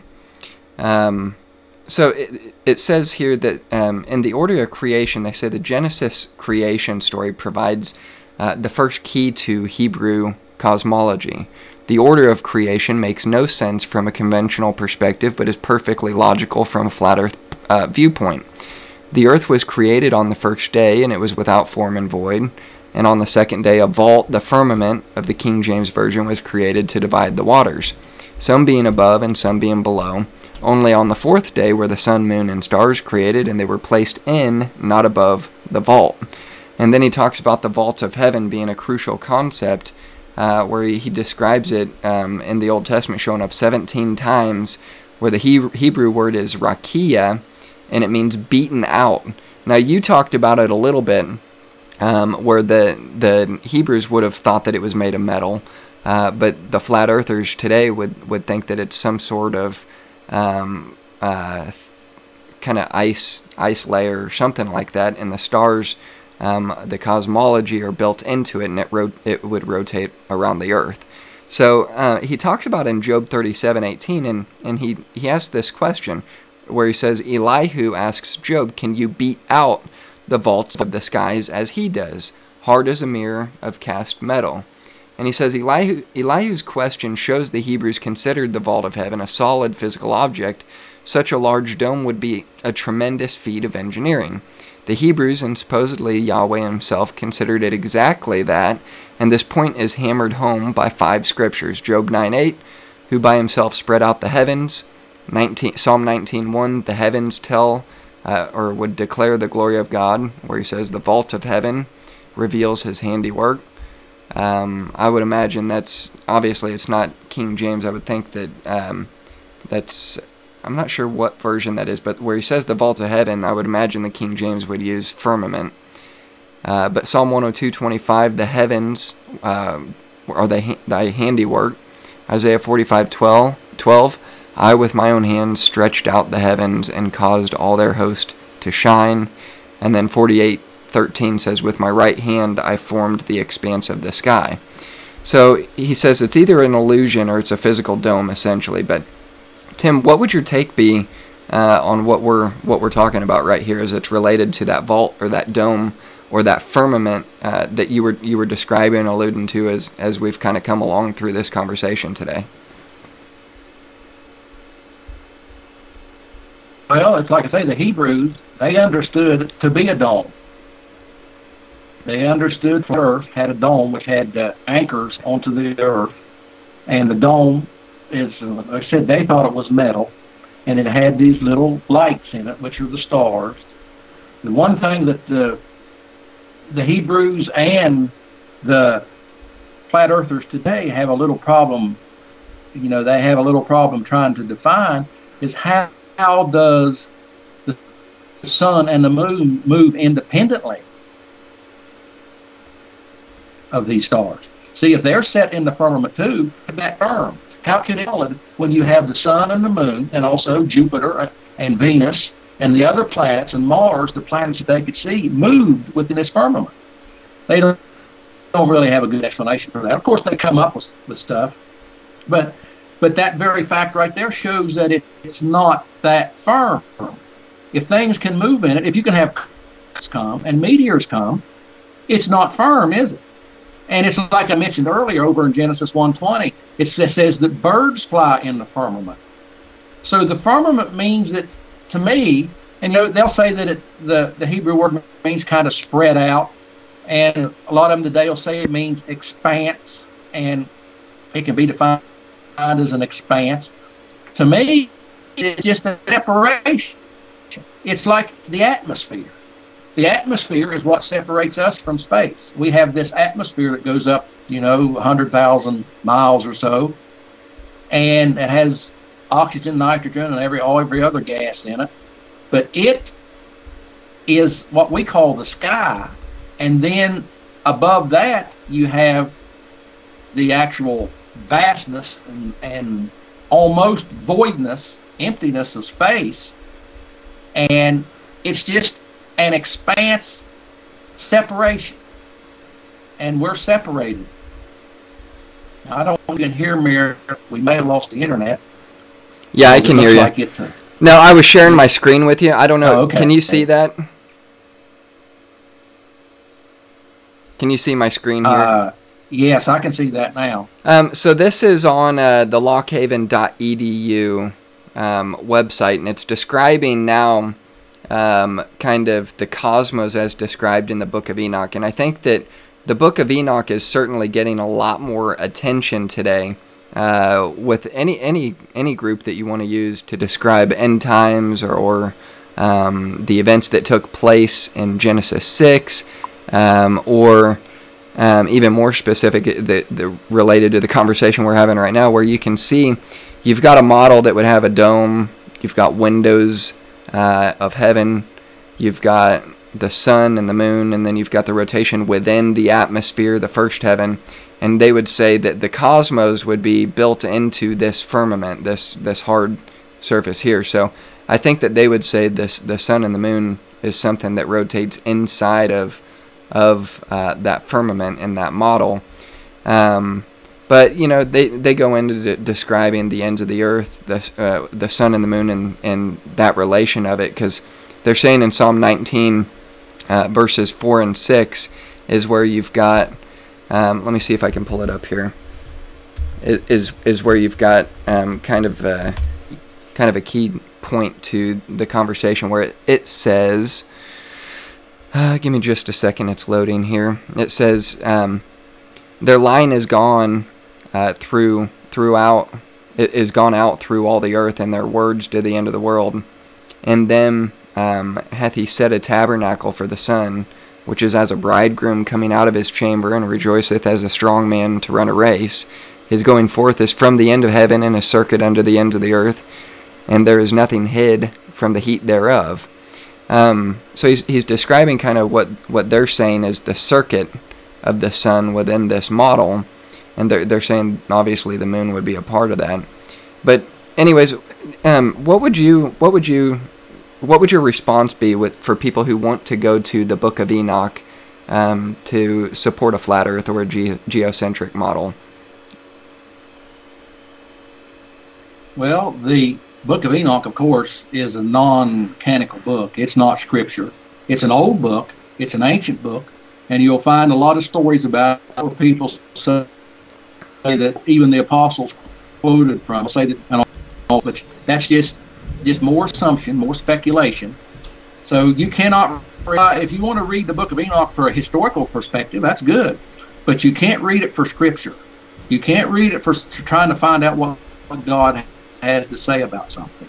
And it's like, for instance, I know in the Book of Enoch, I think it may be in that article that you mentioned, it says that an angel took Enoch or someone to the place where the sun and the moon reside, when they're not being used. That is, during the daylight, the moon is hid away in a compartment, and during the night, the sun is hid away in a compartment. Now, see, that does not work in any geocentric scenario or any flat Earth scenario. You've seen the models of the flat Earth that they have today. Yeah. It shows that there's always the sun is always shining somewhere. Yeah. Night comes just when the sun is too far away to see it. That's their argument. It doesn't go somewhere and hide until the next day. That's what. But the Book of Enoch teaches that the sun goes somewhere and hides, during the night, and the moon goes somewhere and hides during the day. That just shows how silly that is. It doesn't fit any cosmology. It doesn't help the flat Earth or the geocentrists. But concerning the sun and the moon moving within the firmament, I know they like to say, well, here, the sun and the moon, they're exceptions. They're not really in the firmament. All you got to do is go over to Genesis chapter 1 and see what it says about them. I'll read the verse right now. It says, and God made two great lights to rule the day, and the lesser light to rule the night. He made the stars also. And then it says, and God set them in the firmament between the stars. There's no distinction between the stars or the sun or the moon, which here are not named sun or moon. They're named two great lights, which that's another issue. But you'll notice that God says he set them there. So if the stars are set there, then the sun and moon should be set there in some way too. So if the firmament is firm, how does the sun and the moon move and when they're set in the firmament? I believe that it's quite obvious that they're just set in there, and the fact that they live there. It's not set there. It's not set. They're not set in there in that they're fixed and solid in some solid dome. No, what it says is, it just means that they're put into the firmament because that's where they reside. See, they can't have it both ways. They can't say that the stars are immovable and the sun and moon aren't using the scripture, because right here it uses the same terminology for both of them. Yeah. Okay, no, that's a good point, and I've got it pulled up on here as well in the Bible Analyzer software program, but I do want to... We don't have any calls coming in, and that's totally fine. We had a lot more views at the beginning. We're coming up on 2 hours, but we do have one question from Gary. I want to put it up on the screen for those of you who are not viewing on YouTube right now. He says, Brother Tim, is progressive revelation different than advanced revelation? Meaning advanced revelation oversees the Greek and Hebrew can't show us. And he had asked a question earlier about progressive revelation as it's related to the King James Bible, and obviously that would be a different conversation for a different topic. But I think that's a relevant question to what's the difference between progressive revelation and advanced revelation. If I don't know, maybe he's making a reference that maybe is there kind of distinguish between advanced revelation and progressive revelation, and how it's related to the Greek and the Hebrew in this particular side of the conversation. I hope I got that right, Gary. If not, well,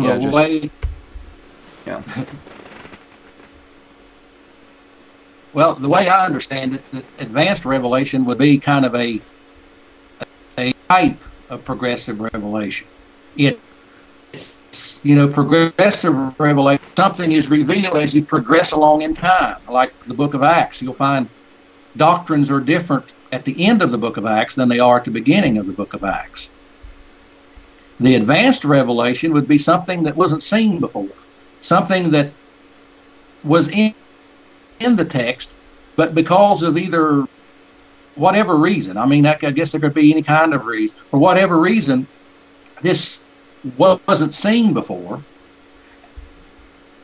and as an advanced revelation, something that's new, that's not been seen by anyone else before. And like I say, that's another subject that it deals with. It's really kind of subjective. Who determines whether something's an advanced revelation or not? That is, how do they prove it?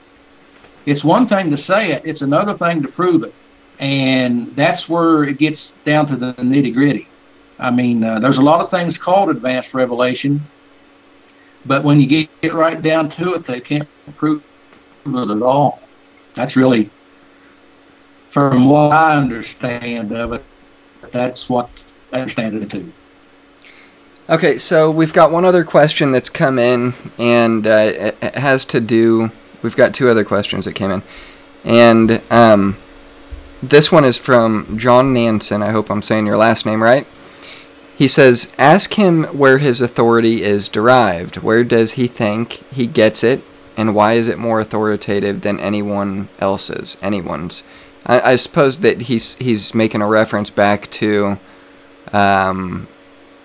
you'd given a description on God's perspective of cosmology as it's related to the Bible, that the Bible is ambiguous, that an ancient Israelite could read it and interpret it and have a flat earth model that would work and have scriptural support for it, even though that's not the intent of what God is doing as he wrote the Bible. And maybe you can clear that up and speak to John's question there and kind of give him an answer on what is your authority if on I would say maybe take it a step further and answer a second part of that question.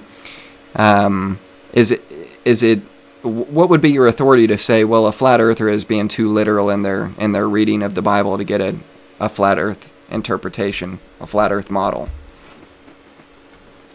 Well, it's like concerning the flat earth, how you can show that the flat earth is wrong is by looking around. See, there was no way that the Hebrews could really, they didn't have binoculars, they didn't have telescopes, they didn't have spaceships, they didn't have radio, they didn't have any of these things. It would be much, much more difficult for them to determine that the world wasn't flat. Today, it's not difficult at all. If you've got a pair of binoculars and you go to the beach, go to the ocean, and here's the key thing. I've heard all the arguments about people saying that, oh, well, it doesn't work and the Earth's not really curved. It's an optical illusion. You have to go when the air temperature matches the water temperature. Go to any body of water on a clear day when the air temperature is pretty much matches the water temperature. That way you will not have any interference. You will not have any mirages. Take you a pair of binoculars and simply watch a ship go down over the horizon. You'll see that the farther it goes, the lower it goes. That was one of the reasons people that had good eyesight could see that back in the old days. People that did ships and sailors, they realized that when they sailed north and south, they saw an entirely different group of stars in the sky. When they would sail north, the stars would raise in the horizon on the north. And then when they go to the south, they would raise in the horizon to the south. That wouldn't work in a flat earth. Now, I know the flat earth people, they come up with all kinds of arguments, so-called proofs. They say, well, that'll work in our system. No, it won't. I even saw one saying, well, the reason it does that is they're reflecting the stars. The starlight is reflecting on, and it's reflecting back and forth and making it appear that they're moving back. Well, that doesn't work. The old sailors, they got to thinking and they looked up and said, we go north and south, the stars change. And how can that happen unless we're kind of going on a curve? And it was things like this that made them start thinking, the earth is not flat. Today, it's simple. Today, it's very, very simple. Just take your pair of binoculars and look out and watch. You can see the curvature of the earth. You can actually, I know they deny, you can see the curvature of the earth from an airplane. If you got a big window in an airplane and you're up high enough, just look at the top of the little straight edge there. You close your window and look out through there, and you'll be able to see a slight curvature. There's people got pictures of this. It's something that you can see. It's something that you can demonstrate. It's because of the revelation that God has allowed man to get to this point, is what gives us the authority to say that the earth is not flat, because you can demonstrate it's not flat. You can demonstrate 1,000 different ways that it's not flat. People say, leave the pictures from NASA. You can't believe that they're all manufactured. No, not all of them's manufactured. They have single image pictures of the earth being as round, and as their satellites are going away, taking progressive pictures as it goes away. If you don't believe NASA, what about the Russians? The Russians have a satellite that takes a picture of the earth every 30 minutes. It's a 121 gigabyte photograph of the earth every 30 minutes, and it takes a picture of the whole earth in one frame, one picture. So you don't believe U.S., you can believe, maybe you'll believe the Russians. It's easily that the earth is not flat. And so that is the authority that we can use to show that, and to better understand the Bible. And it actually shows that the Lord wrote the Bible, and it wasn't written by man, because it accommodates all of that. I mean, even though the Hebrews look at all those passages and say the earth's flat to them, I look at them and say, well, they're figurative language. And they are, because I can demonstrate that the earth is not flat. That's good. Okay, so we've got two more questions. We've got a follow-up or a clarification from John. And I want to preface it with this. I was having a conversation with a Roman Catholic recently, and it's related to the relationship of Scripture and tradition. And obviously, the Council of Trent is what set the Scripture on even par with the tradition of the Roman Catholic Church, and that obviously wasn't until the 16th century. But what you've got here is a conversation of trying to figure out what your authority is as it's related to an interpretation of Scripture. So if you could Give your answer to someone who has that question for you. Like, what makes your interpretation of Scripture authoritative over anyone else's interpretation of Scripture? And I'm sure that you've got a lot to say on this. I know that you've written a lot on this, and so I'll just turn it over to you. You're going to have a lot more to say on it than I will. Well, I'm not gonna go on and on about it, but I believe the King James Bible. I believe God has preserved His Word. I believe He preserved it in the King James Bible because basically there's a lot of reasons people say they believe the King James Bible is superior to others.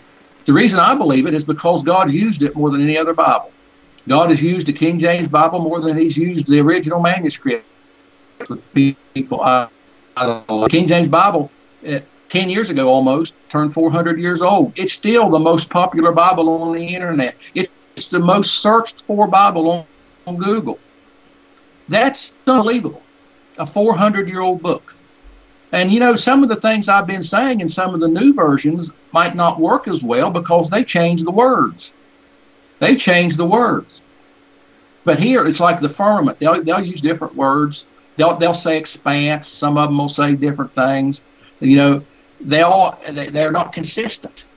But I use the King James Bible as a basis for this. I believe it's the authority. It's my authority, and I try as much as I can to let it be the definitively state what it says.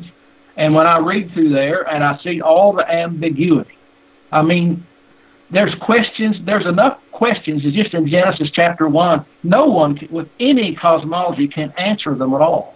They can't answer how God did any of that. It was what He says that He did do. As I said really at the very start, God is more interested in the results. It's kind of like He went through creation and said, I made this, I made this, I made this, I made this, I made this, I made this. Now we're done with that. Now let's get on to the important stuff. Yeah. He spends one chapter on the creation, spends another chapter in chapter 2 talking a little bit about onto the real things. Starting with chapter 3, then starts into the fall of man and gets into all the plan of redemption and all of that. He spends little time on the creation things, which seem to fascinate a lot of us so much.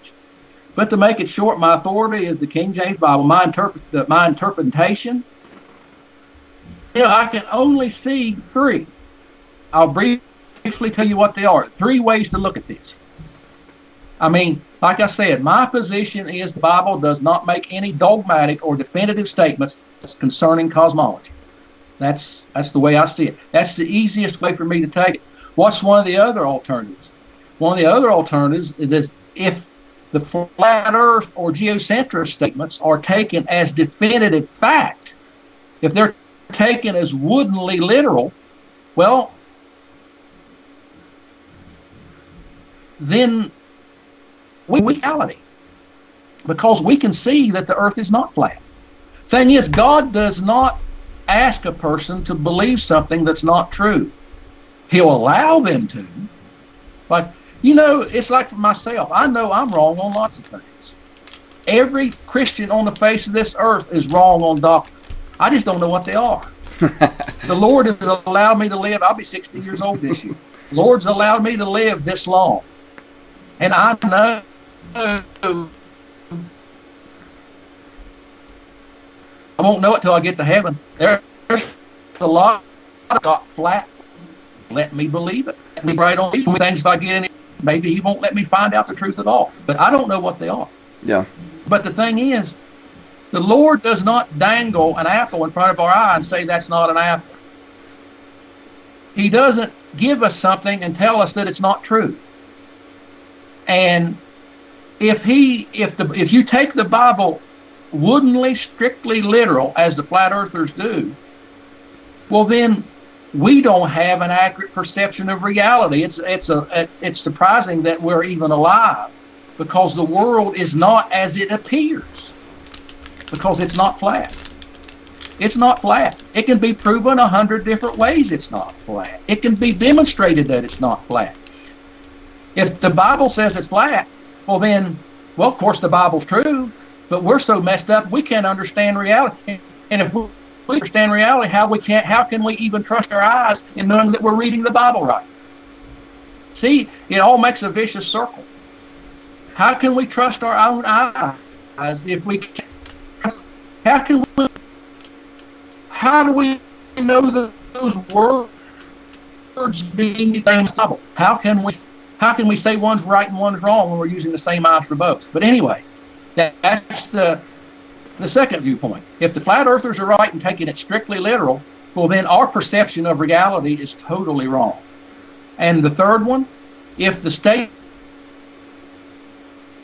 statements are taken as extreme poetry, so to speak, metaphoric, there's out there Christians that take the entire Bible in a metaphorical sense. Nothing's literal. It's just kind of a play. It's just kind of a story. You just read into it whatever you want. Well, I guess that's a valid approach, but it's not an accurate approach. If you take that approach, you can't definitively believe anything. Because my metaphorical analogies of what the Bible says might be entirely different than yours. I mean, that's the attitude people use, to deny the millennium, deny the tribulation. That's just metaphorical language. You can't believe Revelation. It's metaphorical. It's just stories. Just take out of it whatever you can use to help you, because it's not real. It's just a story. That's the only three approaches I can find. Now, if others of you out there got them, email them to me. I'll be glad to hear them. One of them is, the first one, the Bible's not making definitive statements. The second one is, if the Bible is making definitive statements, then we have no concept of reality. And thirdly, all the statements in the Bible are metaphorical, and we can't really take any of them at face value, and then we're in a mess that way too. All right, so that's how I arrived at the. So Tim, that's how I arrived at the conclusions I had. This live stream was posted in a Catholic Protestant Facebook group, and John is a Catholic who would pit tradition against sola scriptura, and he's taken the position that the authority that the Protestants have does not come from tradition, that it has to come from our own interpretation to give our own validity to our own interpretation. So he's taken the position that sola scriptura leaves the Protestants in a mess, because we've got all of these different interpretations, whether it's flat earth, whether it's geocentrism, whatever it is, and that we can all come to different conclusions because our interpretation of Scripture can be different, because we don't have the authority that the Catholic Church has to tell us how we should interpret the Bible, or to tell us what the interpretation of the Bible is.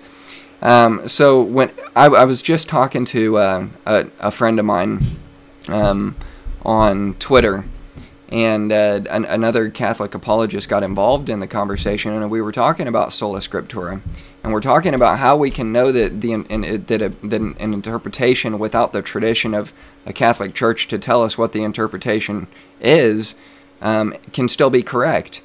And Catholics don't like this answer, because it eliminates the magisterium from telling what you shouldn't believe as it's related to Scripture.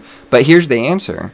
The Bible tells us that Scripture is only interpreted by Scripture, and that the interpretation belongs to the Lord. So the Holy Spirit is going to be the interpreter of Scripture, and the only way that you as a Christian can know what a correct interpretation of Scripture is by comparing Scripture with Scripture. Now, what does that mean? What I mean is, you take one portion of the Bible and say, well, I think it means this. You can't just isolate it and have a proof text to say, well, this is what my interpretation of this particular passage is, because God has set up a system that you have to have 2 or 3 witnesses in order for a thing to be true, and that would be 2 or 3 other passages that support or deny what that verse is saying. So you get some people who say, well, God has unconditionally elected some people from before the foundation of the earth, that they were, before they were even born or had done any good or evil, that they would spend an eternity in heaven with Christ, that they would eventually get saved. And others, vice versa, they were designed and created before the foundation of the earth, that they would go to hell. But without getting into the interpretation of that, the methodology for understanding what is and isn't correct about that statement is comparing Scripture with Scripture to see whether the thing is true or not. And the same thing goes completely contrary to what the Catholic Church teaches you. And I told my friend this, who was a Catholic, I said, just know how tradition has contradicted Scripture in multiple places throughout history. And not only that, but they've misinterpreted Scripture through tradition. Just see the mess that they've done with Matthew 16:18, thinking that Peter was the first pope, or that Peter was the rock upon which the church was founded. I mean, just look at that interpretation. I could tear that to pieces with any Catholic. And so it's not like your tradition is giving you any authority as a Catholic in the matter. But Tim, I would just ask you, what do you say to someone who says that you don't have any authority when your interpretation doesn't come from the tradition of the Catholic Church?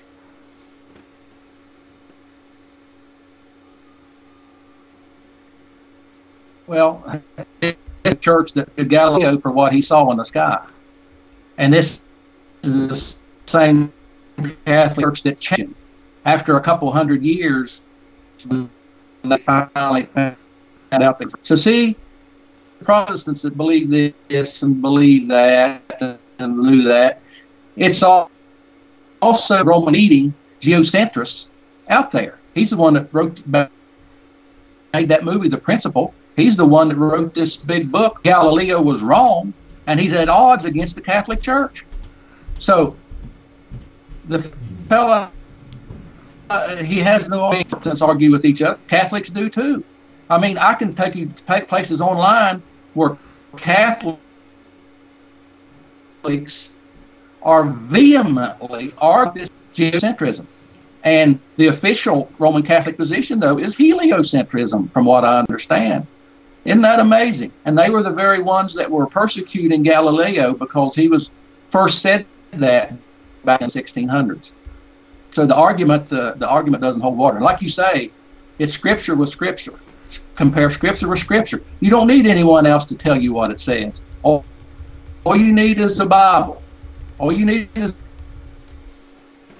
the Bible and the ability to read one. Yeah, that's good. There was a little bit of feedback there. That was kind of weird. But let's so let's wrap it up. I think we've got another question. I want to get this question really quick. And Toto Scriptura wrote this in here a while ago. I know I haven't got to it, but he says, where was it? I thought I saw it. So and we'll get your answer on this real quick and then wrap it up from there. He says, Tim said hyperliteralism is an insane position to hold, but he just used the hyperliteralism view of Enoch in order to, in regard to what it says about the sun and the moon. Isn't that inconsistent? I know that was a while ago. We've been going for a while, but what would your take be on that? I know we've talked about hyperliteralism a lot, but how would you respond? Well, I would ask him, well, then what does it mean? When the angel takes him and shows him where the sun and the moon reside, what does that mean then? What makes you indicate that should not be taken literal? I mean, the sun never stops. That can be demonstrated. But yet the Book of Enoch says it stops. The Book of Enoch says that it sleeps all day. Sleeps all night. The moon sleeps all day. So how else would you take it? See, the natural way to take words in any language is you first take them literal. If they cannot be taken literal, then you look for the figurative language. That's the way we all look at things.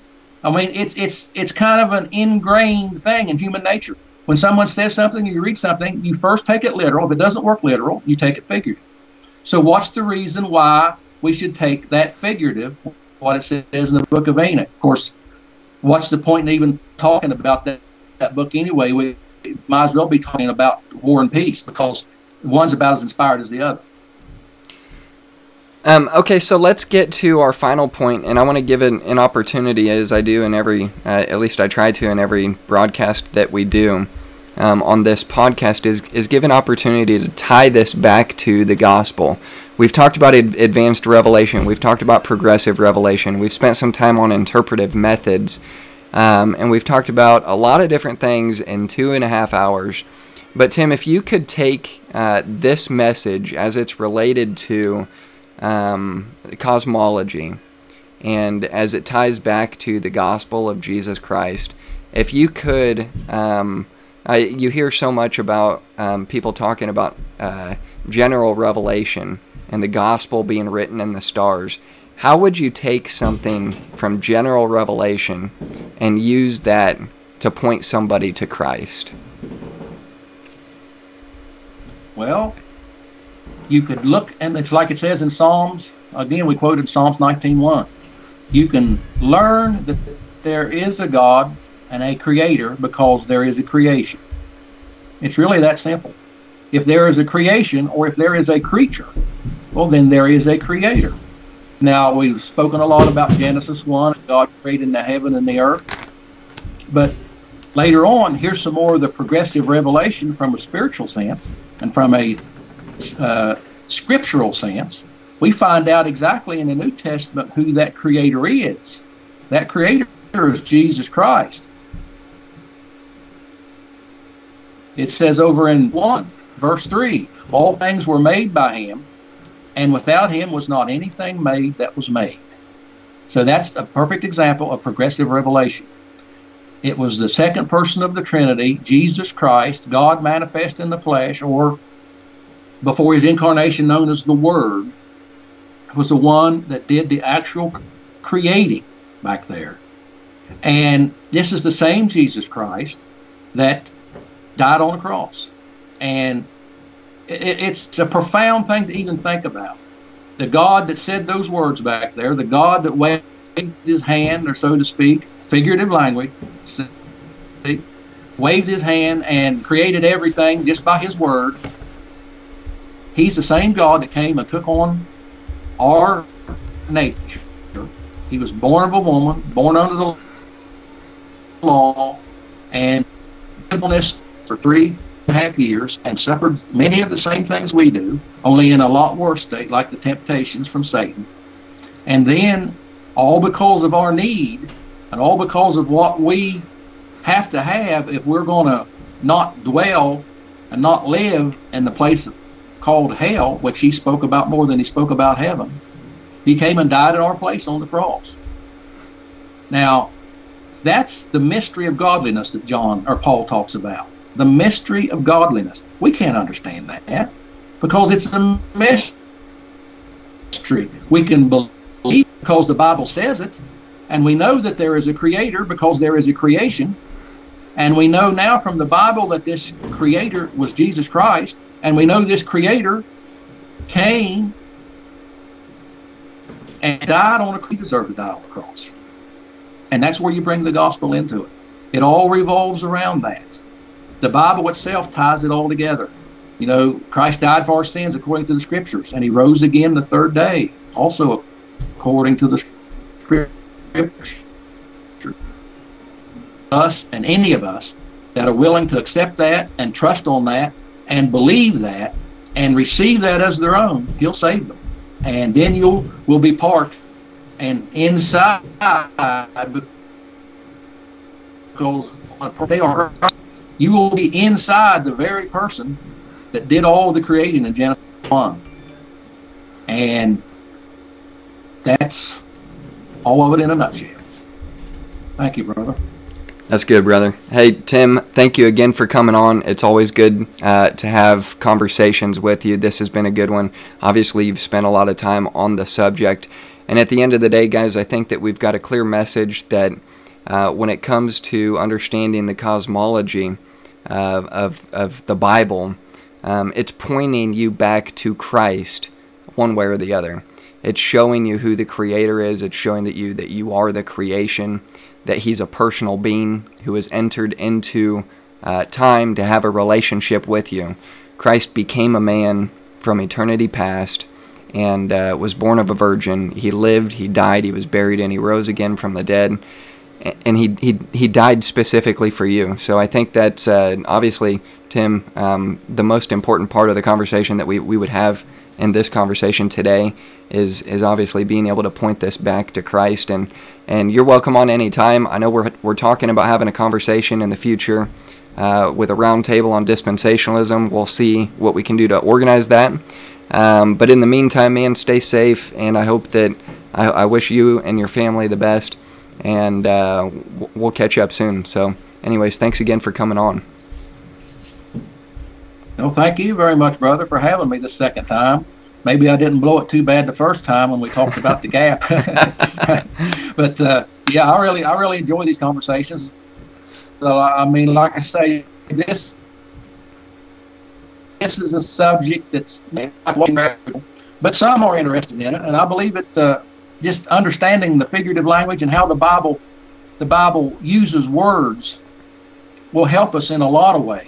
I mean, it'll help us in ways not even related to cosmology. It'll help us understand what the Lord is wanting to do and to show it better for. Yeah. I enjoy being here. It's always nice having little discussions, and sometime again, Lord willing, we'll try it again. That'll work. And by the way, guys, if you haven't had a chance to check that out, go check that debate out that Tim and I had on the gap theory. I take the position that there is a gap between Genesis 1:1 and Genesis 1:2, that the devil and the angels were present during the creation, not created in the creation, that they were there celebrating the creative events with God, with Jesus, with the Holy Spirit in Genesis 1 as that took place. And Tim holds the position that it was all created in Genesis 1, that the angels were created in the creative days mentioned. So yeah, go check that out. It was a good debate, a good discussion. A lot of guys can get pretty divided on the subject and anathematize anyone who disagrees with them. We didn't do that. We don't do that. And the same with the flat earth and geocentrism and heliocentrism. We believe, at least I don't want to speak for Tim, but I do, and I think you'll agree with me, that I don't think it's a salvation issue to believe the earth is flat. I think that when you get to heaven, God will be like, all right, look down there, that's a round ball. And it's just not that big a deal as it's related to salvation. You can still be a Christian, be a flat earther. You can still be a Christian, be a geocentrist. But I do believe that it's a round ball. It's floating through space, and it is what we believe it is, based off of what science has showed us in conjunction with what the Bible teaches us about it. I don't think they're at odds against each other. But anyways, Tim, I think you'll agree with that. I want to give you a chance to respond before I close it out here.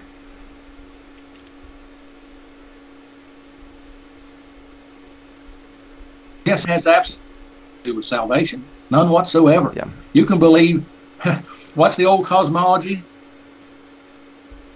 Where they believe that the earth was on a turtle's back.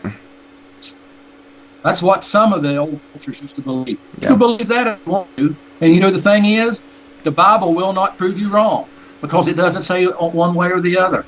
So if you want to believe that, that's fine. The most important thing is believe Jesus Christ. Believe on Him as your Savior. Amen. Amen. All right, I'm going to cut to my closing scene. Thanks again for coming on. We'll catch up with you soon. Thanks again, Tim Morton, for coming on.